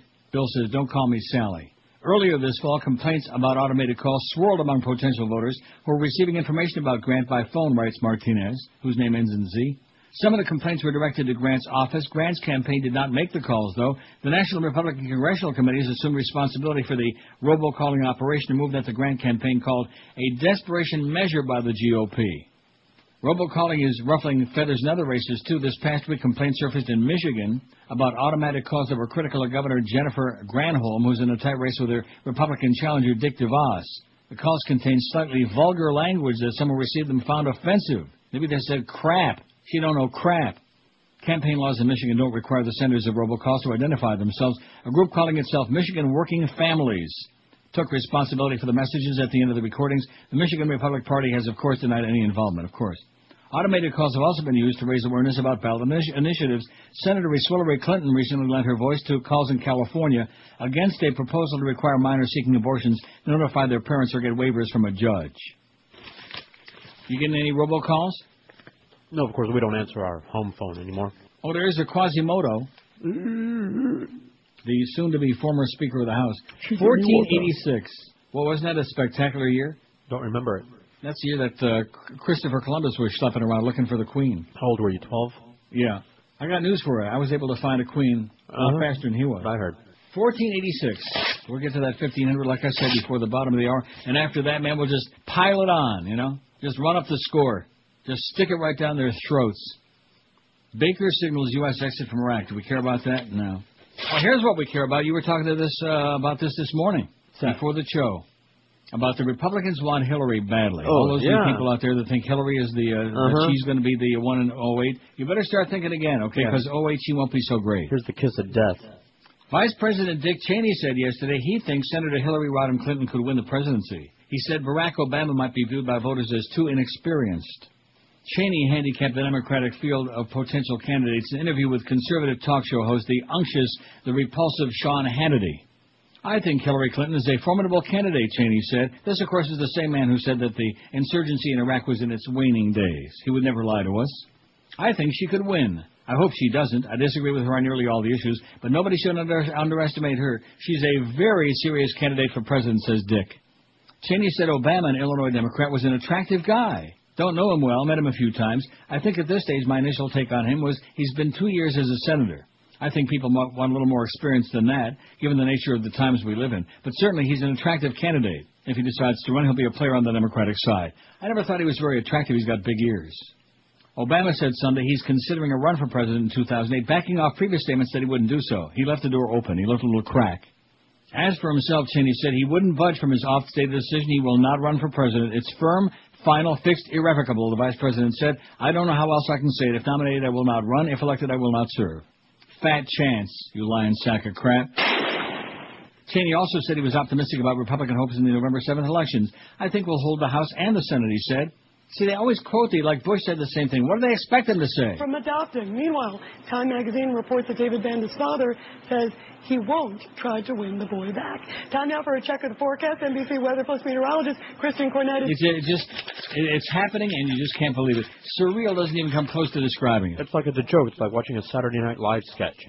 It's so far beyond anything that you can even comprehend, the fact that she is actually on the air there. A person who cannot speak is a broadcaster. It would be like somebody who's had their vocal cords surgically removed. Well, let's put you on to do the 6 o'clock news. You know, that might explain that sound, too. What's that? Her sound. I think she's had her vocal cord surgically removed. Maybe just a little scratch. That's Kristen. Come on, let's give us some good news. Oh, wow. Yeah. And the fact that there actually are people who watch it and take it seriously, this is even more distressing. Oh, yeah, some of those fat shut-in housewives? That I do not believe. I bet you they love her. Of course, I guess they got her signed to a contract, so they got to pay her, so they figure they'll stick her ass on there somewhere. Plus, she's so attractive. Yeah, she must have the pictures. $14.95, wow, plus tax. When we come back after this break, we're going to have over 1,500 votes, and they're going to be, if you would open up the door downstairs and run across the street, out just in the middle of Ives Dairy, in the middle of 441, you're going to hear screaming and hysteria going on when we get to 1,500 votes. Because they think they're making inroads here in midday. And now, of course, that news station, which, you know, that's one of the most mysterious things. If you look on that website, it's kind of like they don't know what the hell they got on here. The biggest names, the best talent. This is Neil Rogers. Nice going, Norma. Sports Radio 560 QAM. Thank you, baby. The father of a 1-year-old Malawian boy, 1,506 votes, by Madonna, says he's happy his son is escaping poverty. Local officials say the pop star plans to adopt a child while she's in the country, visiting a project that she funds for AIDS orphans. Relatives say the star and her husband Guy Ritchie are to adopt David Banda. Maybe there has been confusion with the name Donna. Donna is colloquial for rich woman, and Madonna, the star. I still have things I want to do and things I want to say, and, you know, people want to hear it, then that's great. Went to Malawi the other night. The material girl, she wants a kid who's from another nation. Her and Guy felt that it was right, since Brad and Angelina went and gave them inspiration. I've always felt that my kids are around the world. They arrived just the other day, shopping for a kid and spending money like on vacation. Guy turned to her as if to say, hey, there's one, he's waiting just for you. It does appear that one of the world's richest superstars has adopted a 13-month-old boy. They make a lot and on a plane blue. Little David said, Mama, you know I'm crazy for you. Adopt the boy down in Africa. Went to Malawi because adopting's a special thing. Oh, this couldn't be just another one of those stupid publicity stunts that she's famous for, could it? No, she really loves him. Right. That's what she wants. 118 at 560. WQAM, we got Curtis for the Mad Dog at 2. The Power Hour with Hank Solo. He's going to be doing it by himself at 4. I'm sure he's got plenty of practice. 5 to 6:30, it's the rest of the Hank Goldberg Show. Panther Preview, 6:30 to 7, followed by the Panthers at the Rangers at 7 o'clock. Then the Eddie K Show. Eddie looks really old in that picture. He looks about 90. Good guy, though, but he looks old. The co-founders of Air America Radio have formed a new liberal talk radio network. Just what we needed, man. Maybe this will work. That promises to promote freedom and social justice. That's according to the new company CEO, Mike Newcomb, who said, by the way, you'll be pleased to know that not only have we got 1,506 votes, I got my shoes on. Mike Newcomb says Nova M Radio, a Phoenix-based network formed by Air America co-founders Anita and Sheldon Drobny, will make its first broadcast October 30th. About 30, man. Shortly before Air America filed for bankruptcy earlier this month, Newcomb said he and the Drobnys made a proposal to take a controlling interest in Scare America, but the offer was declined 2 weeks before the company's reorganization petition was filed. Newcomb said the new network is a competitor to Air America and that the Drobnys invested in Nova M Radio because they believed in the business model of liberal talk radio and wanted it to continue to grow. The Drobnys and Newcomb are the principal investors in Nova M Radio and plan to seek additional investors. With strong management and good financial controls, we believe this is a very viable business, and we plan to demonstrate it as such, said Newcomb, a physician who made an unsuccessful bid for Arizona governor in 2002. The new network will include shows by host Mike Malloy and Peter B. Collins. Oh, man. Who are they? Never heard of them. And a nonpartisan program by pollster John Zogby. Newcomb, who previously had a show on Phoenix Area Radio, will also host a show. Joe Trippi, who helped run Howard Dean's internet-fueled presidential campaign in 2004, will also serve as a media communications consultant for the network. Nova M Radio is leasing and running KPHX AM Radio in Phoenix and KDXC AM in Little Rock, Arkansas, and has commitments from other stations to run its programming. The network also intends to lease or buy other stations, Newcomb said. Oh, my God. How do you like that? Yeah. Another liberal network, a phantom network. They're in Phoenix, they're in Little Rock, they're in Syracuse, I understand, maybe? Yeah. Canandaigua. Setting the world on fire. East McKeesport. Man, it's like the gigantic wave of liberal talk, just flooding the airwaves. What a joke. Yeah, speaking of that. Oh, breaking news. There's Senator Barbara Boxer of California. What's she hawking about? In terms of 2,700 plus Americans headed toward 2,800 if we haven't already passed it, plus 20,000 and more severely damaged and injured. Enough is enough. Tell us how we're going to get out of Iraq and do it in a way where the Iraqis feel that, yes, we have made the sacrifice. The headline on there, President Bush mocks Democrats for dancing in the end zone. Sounds like a racial thing to me. Mm-hmm. Fish is still not a healthy choice. And this is from the Providence Journal. Do you eat fish? Sometimes. Ooh. What about you, Josh? You a fish guy? Oh, yeah. Ugh. Like trout? Well, ocean fish, mostly. I've seen a few trout in my time. Lots of mercury. It's a whopper of a fish story, and unfortunately, it says here, some consumers are swallowing it hook, line, and sinker. For years, the fishing industry has worked overtime to persuade Americans to ignore well-founded concerns about mercury and other pollutants in fish. Now the industry is hailing a new report commissioned by the National Oceanic and Atmospheric Administration as more evidence that fish is a healthy food. But as a physician and nutritionist, we are deeply skeptical of the industry's spin campaign. This is written by Hope Ferdosian, MD, public health specialist with the Physicians Committee for Responsible Medicine, and Susan Levin, who is a PCRM nutritionist. It says heart disease can be warded off by wise food selections, but fish is not an optimal choice. High levels of methylmercury, organochlorines, polychlorinated PCBs, and other environmental toxins accumulate in fish. These toxins are known to affect nervous system development, the immune system, heart health, bone integrity, and pregnancy outcomes. All of these things. Even those who endorse fish consumption readily admit that contamination is a pervasive problem. The NOAA Commission report, for example, contains a complicated flowchart noting that contaminants in seafood vary according to local conditions. In truth, fish consumption is already Americans' primary source of exposure to mercury, a potent neurotoxin that can harm developing fetuses. Some of the most polluted species, such as albacore tuna, are also among the most popular with consumers. Some of the most polluted species, such as albacore tuna. Did you get that? I got it. No more tuna. The risks are especially acute for certain populations. A new study links fish consumption among pregnant women to an increased risk of premature birth. The Pregnancy Outcomes and Community Health Study, conducted by researchers at Harvard and Michigan State, showed that mercury levels in maternal hair were higher when fish consumption was increased. Women who delivered... I think some of these people don't know mercury from the Uranus. Women who delivered preterm were 3 times as likely to have had mercury levels in their hair at or above the 90th percentile compared with those who delivered at term. Proponents defend fish consumption as a boon to cardiovascular health. That's because some species contain omega-3 fatty acids, which may help guard against heart disease. But fish are also surprisingly high in cholesterol and artery-clogging saturated fat, which accounts for 15 to 30% of fish fat. Chinook salmon, for example, derives 55% of its calories from fat. Don't be a schnook and eat Chinook.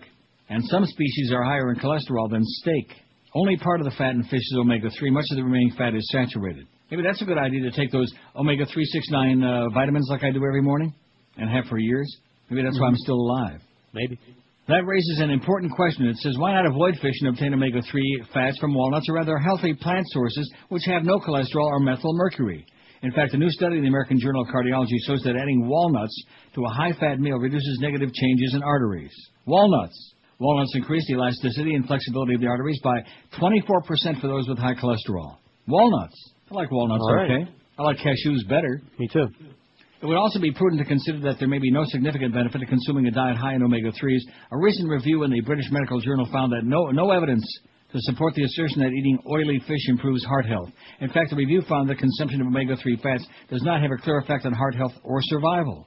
But there's a well-supported way to guard against heart disease. Avoid animal products. Uh-oh. You know what this sounds like to me? Sounds like... PETA. Uh-oh.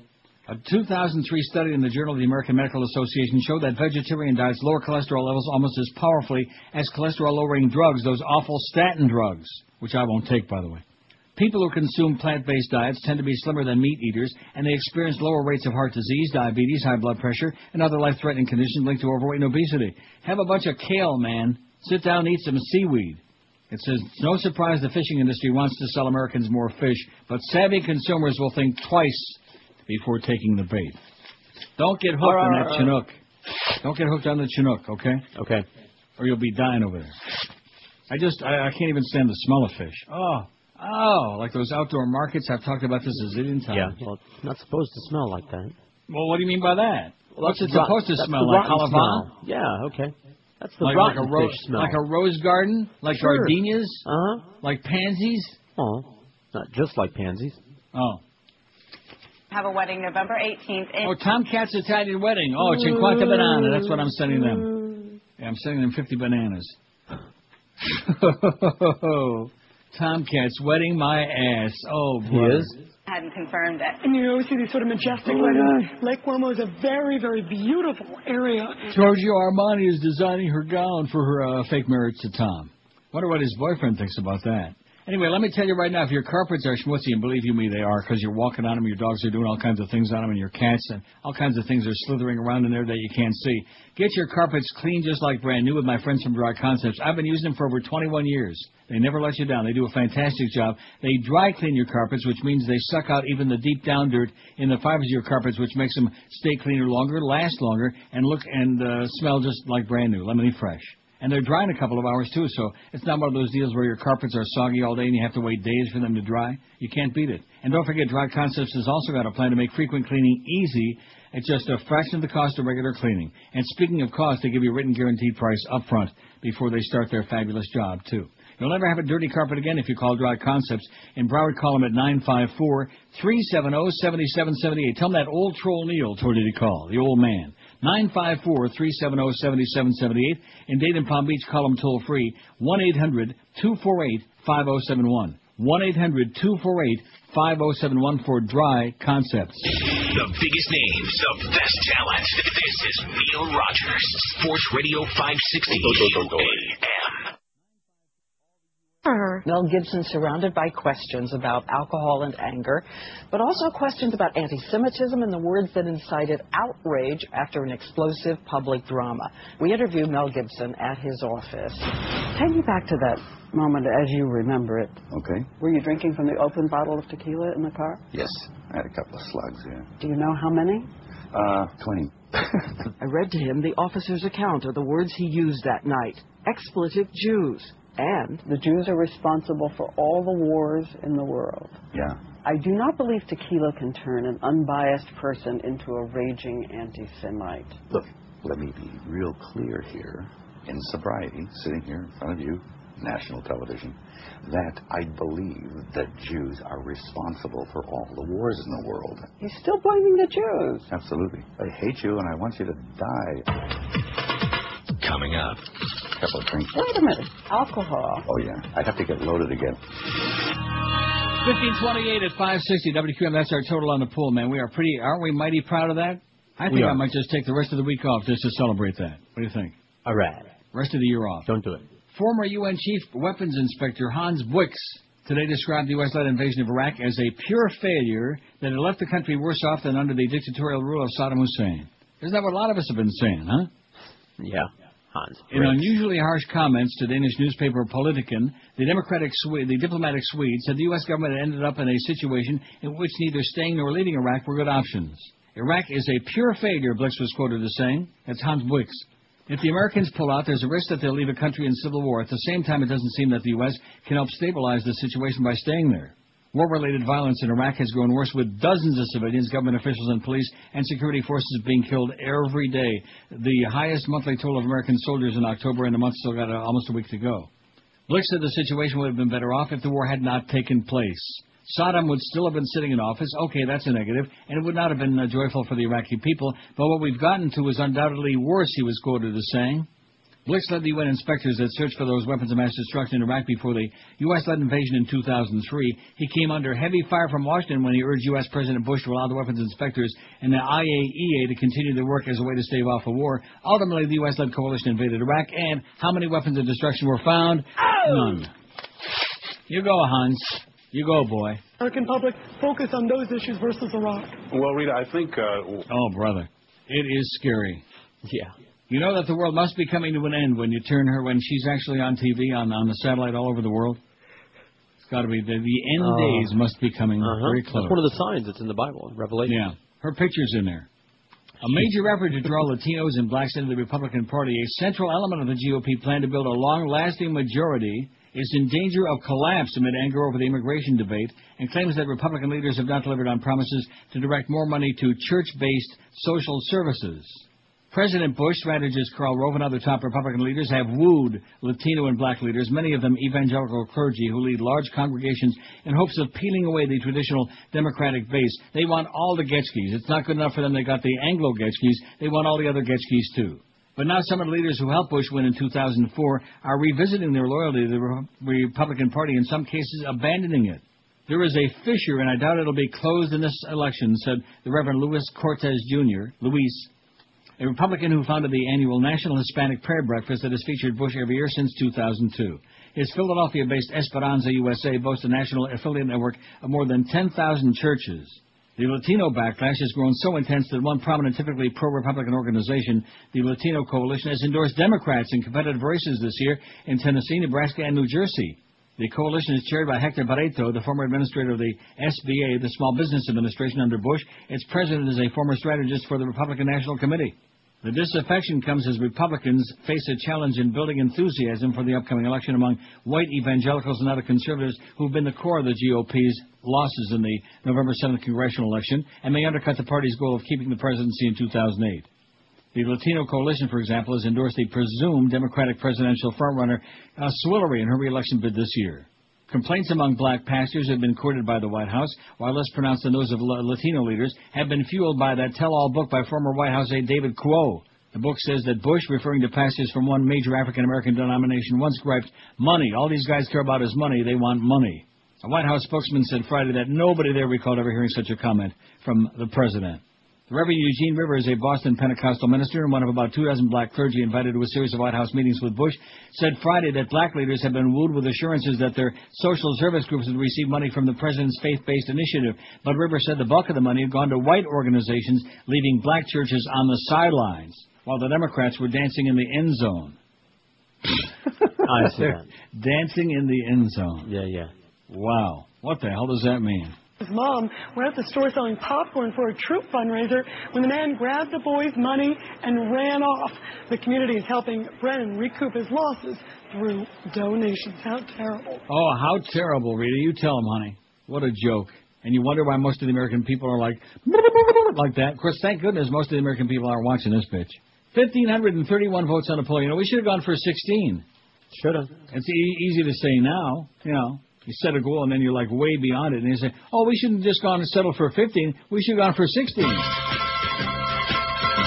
But we better not play that. 15 to what? We can't play anything anymore. We apologize again for the fact that we can't play anything that might be even slightly amusing or sexually related or having to do with organs or whatever. Even if it's a Here, word. we can play this. Yeah, we can play that a lot. In fact, we can play it. Yeah, let's do the show in Morse code. In fact, you know what? I said, let's get right down there. Let's have one happy family, you know? Let's see if we can't just get those fractions like some of the other day parts I got now. How about them Dolphins? No, I'm not talking about that. Let's for the fall book, we'll just play that all day. You think we can get it down to a 0.9? And once in a while, we'll throw it into one of those, kind of like.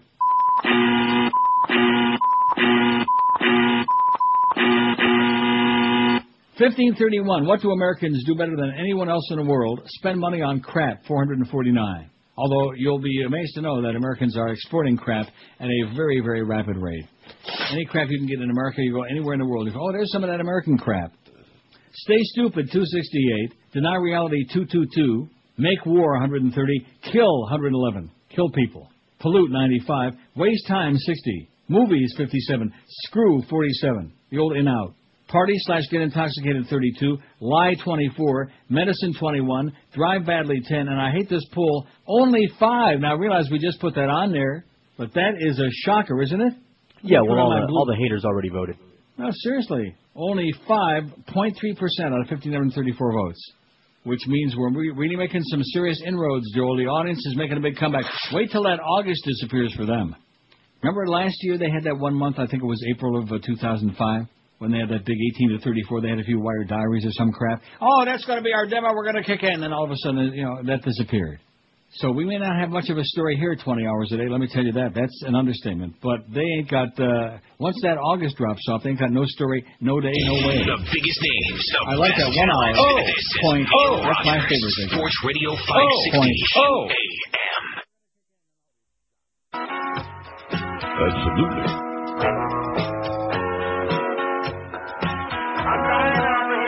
Never washed his hair or seemed to have a care, Cobain. His name was Kurt, now he's pushing up dirt, Cobain. Wiping drool from his chin, doing heroin, Cobain. Nirvana was hot, and now it's Kurt they ain't got, Cobain. He got high, said goodbye, then he died, Cobain.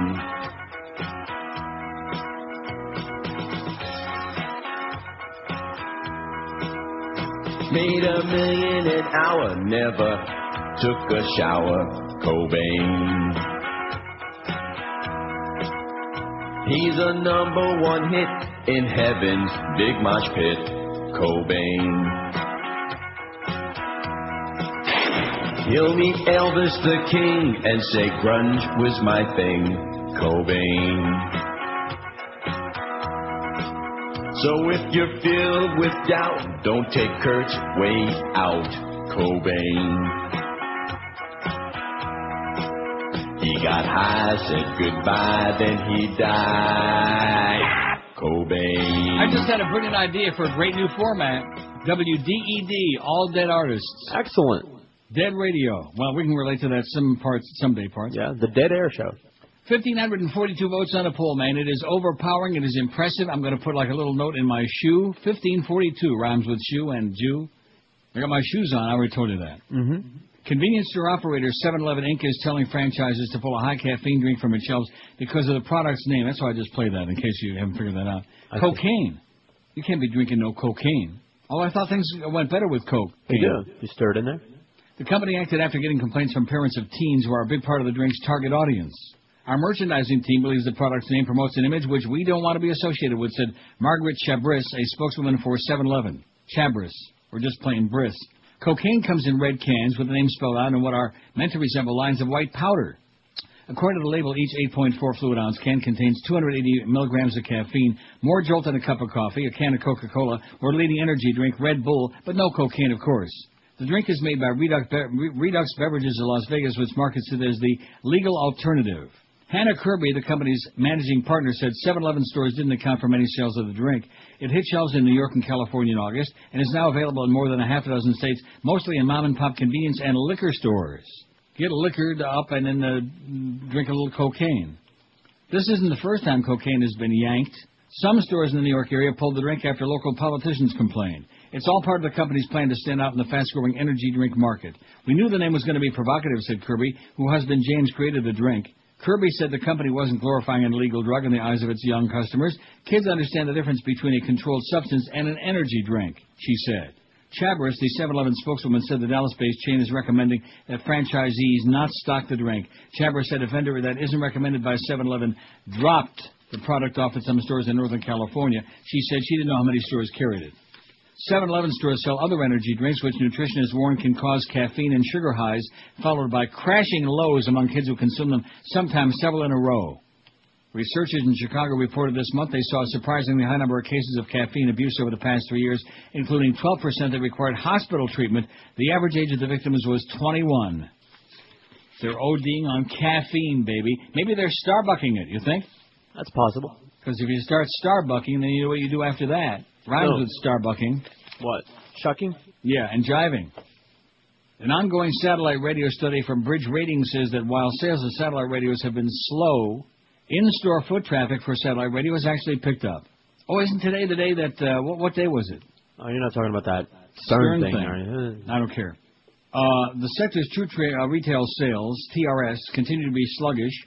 The retail activity for XM this week showed hints of recovery, but not at the expense of Sirius. Bridge also said that in interviews that are conducted at retail locations, renewals among current satellite subscribers continue to reside just under 50%, while Howard Stern-motivated sales remain stagnant. Oh, stagnant. That could be why they're doing that two-a-day PR thing, is it? However, current consumer attitudes about satellite radio are significantly improved over the pre-holiday shopping rush in 2005. If these attitudes should turn into actual behavior over the next 6 weeks, the satellite radio industry may be able to improve on the year's disappointing growth curve. If this does not happen, the holiday shopping season may not be enough to generate sales comparable to last year. Third quarter results now show the satellite radio industry at just over 12 million subscribers, says Bridge, so its original forecast of 1.2 million fourth quarter subscribers may be trimmed if holiday marketing efforts are more sluggish than 2005. Based on the third quarter, Bridge Ratings also has reduced its yearly projections for satellite radio, now estimates that XM will end the year with 7.7 million subscribers and Sirius with 5.9 million.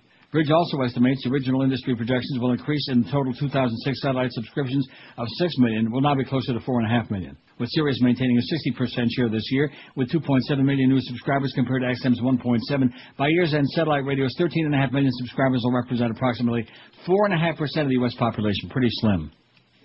Narrowcasting. That's what it's narrowcasting, like doing sports talk. Like talking about baseball cards 20 hours a day. You know, or like talking about coin collecting, numismatics.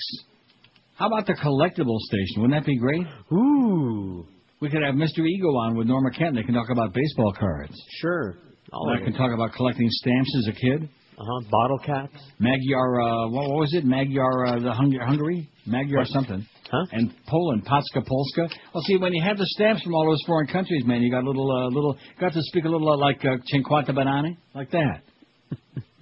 Seriously, if I ever see those people there again, I'm going to yell out, Acha Pikia, Menage la Miseria. Those are the only words I know. That, Well, you'll have to go online and, learn some new ones. I have learned appropriate a couple. ones. Like I'm going to yell them out right now. Like Baba Black Sheep. Or Babalu. 1,551. We would have made the 16 if Josh would have just been a little more optimistic at the beginning of the show at the get-go. I have been, man. Don't blame me. Have been what? Optimistic. About what? I was hoping for a 1,600 piece. 1,600 piece? Yeah. We got your piece. What do you think of that? Dead artist station. Sure. You got 3 of the 4 Beatles are dead. Yeah. And Ringo Starr might as well be. That goes to show there's no God. George Harrison is dead. John Lennon, Paul McCartney. What am I saying? 2 of the 4 are dead. Right. That was wishful thinking about Ringo. Ringo never stole a freight train. Why are you so hard on him? Here. Because he was ugly and schmutzy. And had no talent. Okay? What was his talent? He was a great drummer. Is that what you're saying? No, he was a horrendous drummer.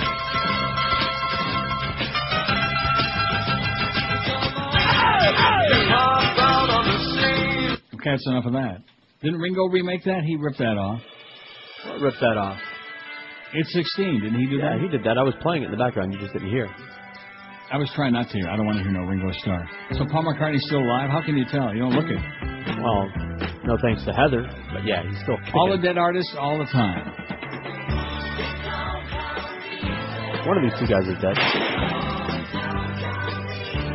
Okay, that's good enough.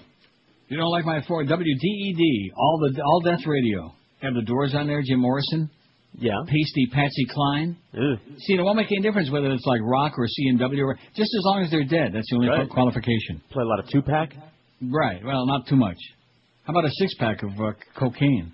153 at QM. We shouldn't be talking like this because we got that young punk Curtis standing by. We don't have the Mad Dog, who's a real pervert. We got Curtis coming up at 2. I guess Mad Dog's on vacation the rest of the week, huh? Maybe he went up to Michigan. Not a good time to be doing it. The biggest names of best talent. This is Neil Rogers, Sports Radio 560 QA.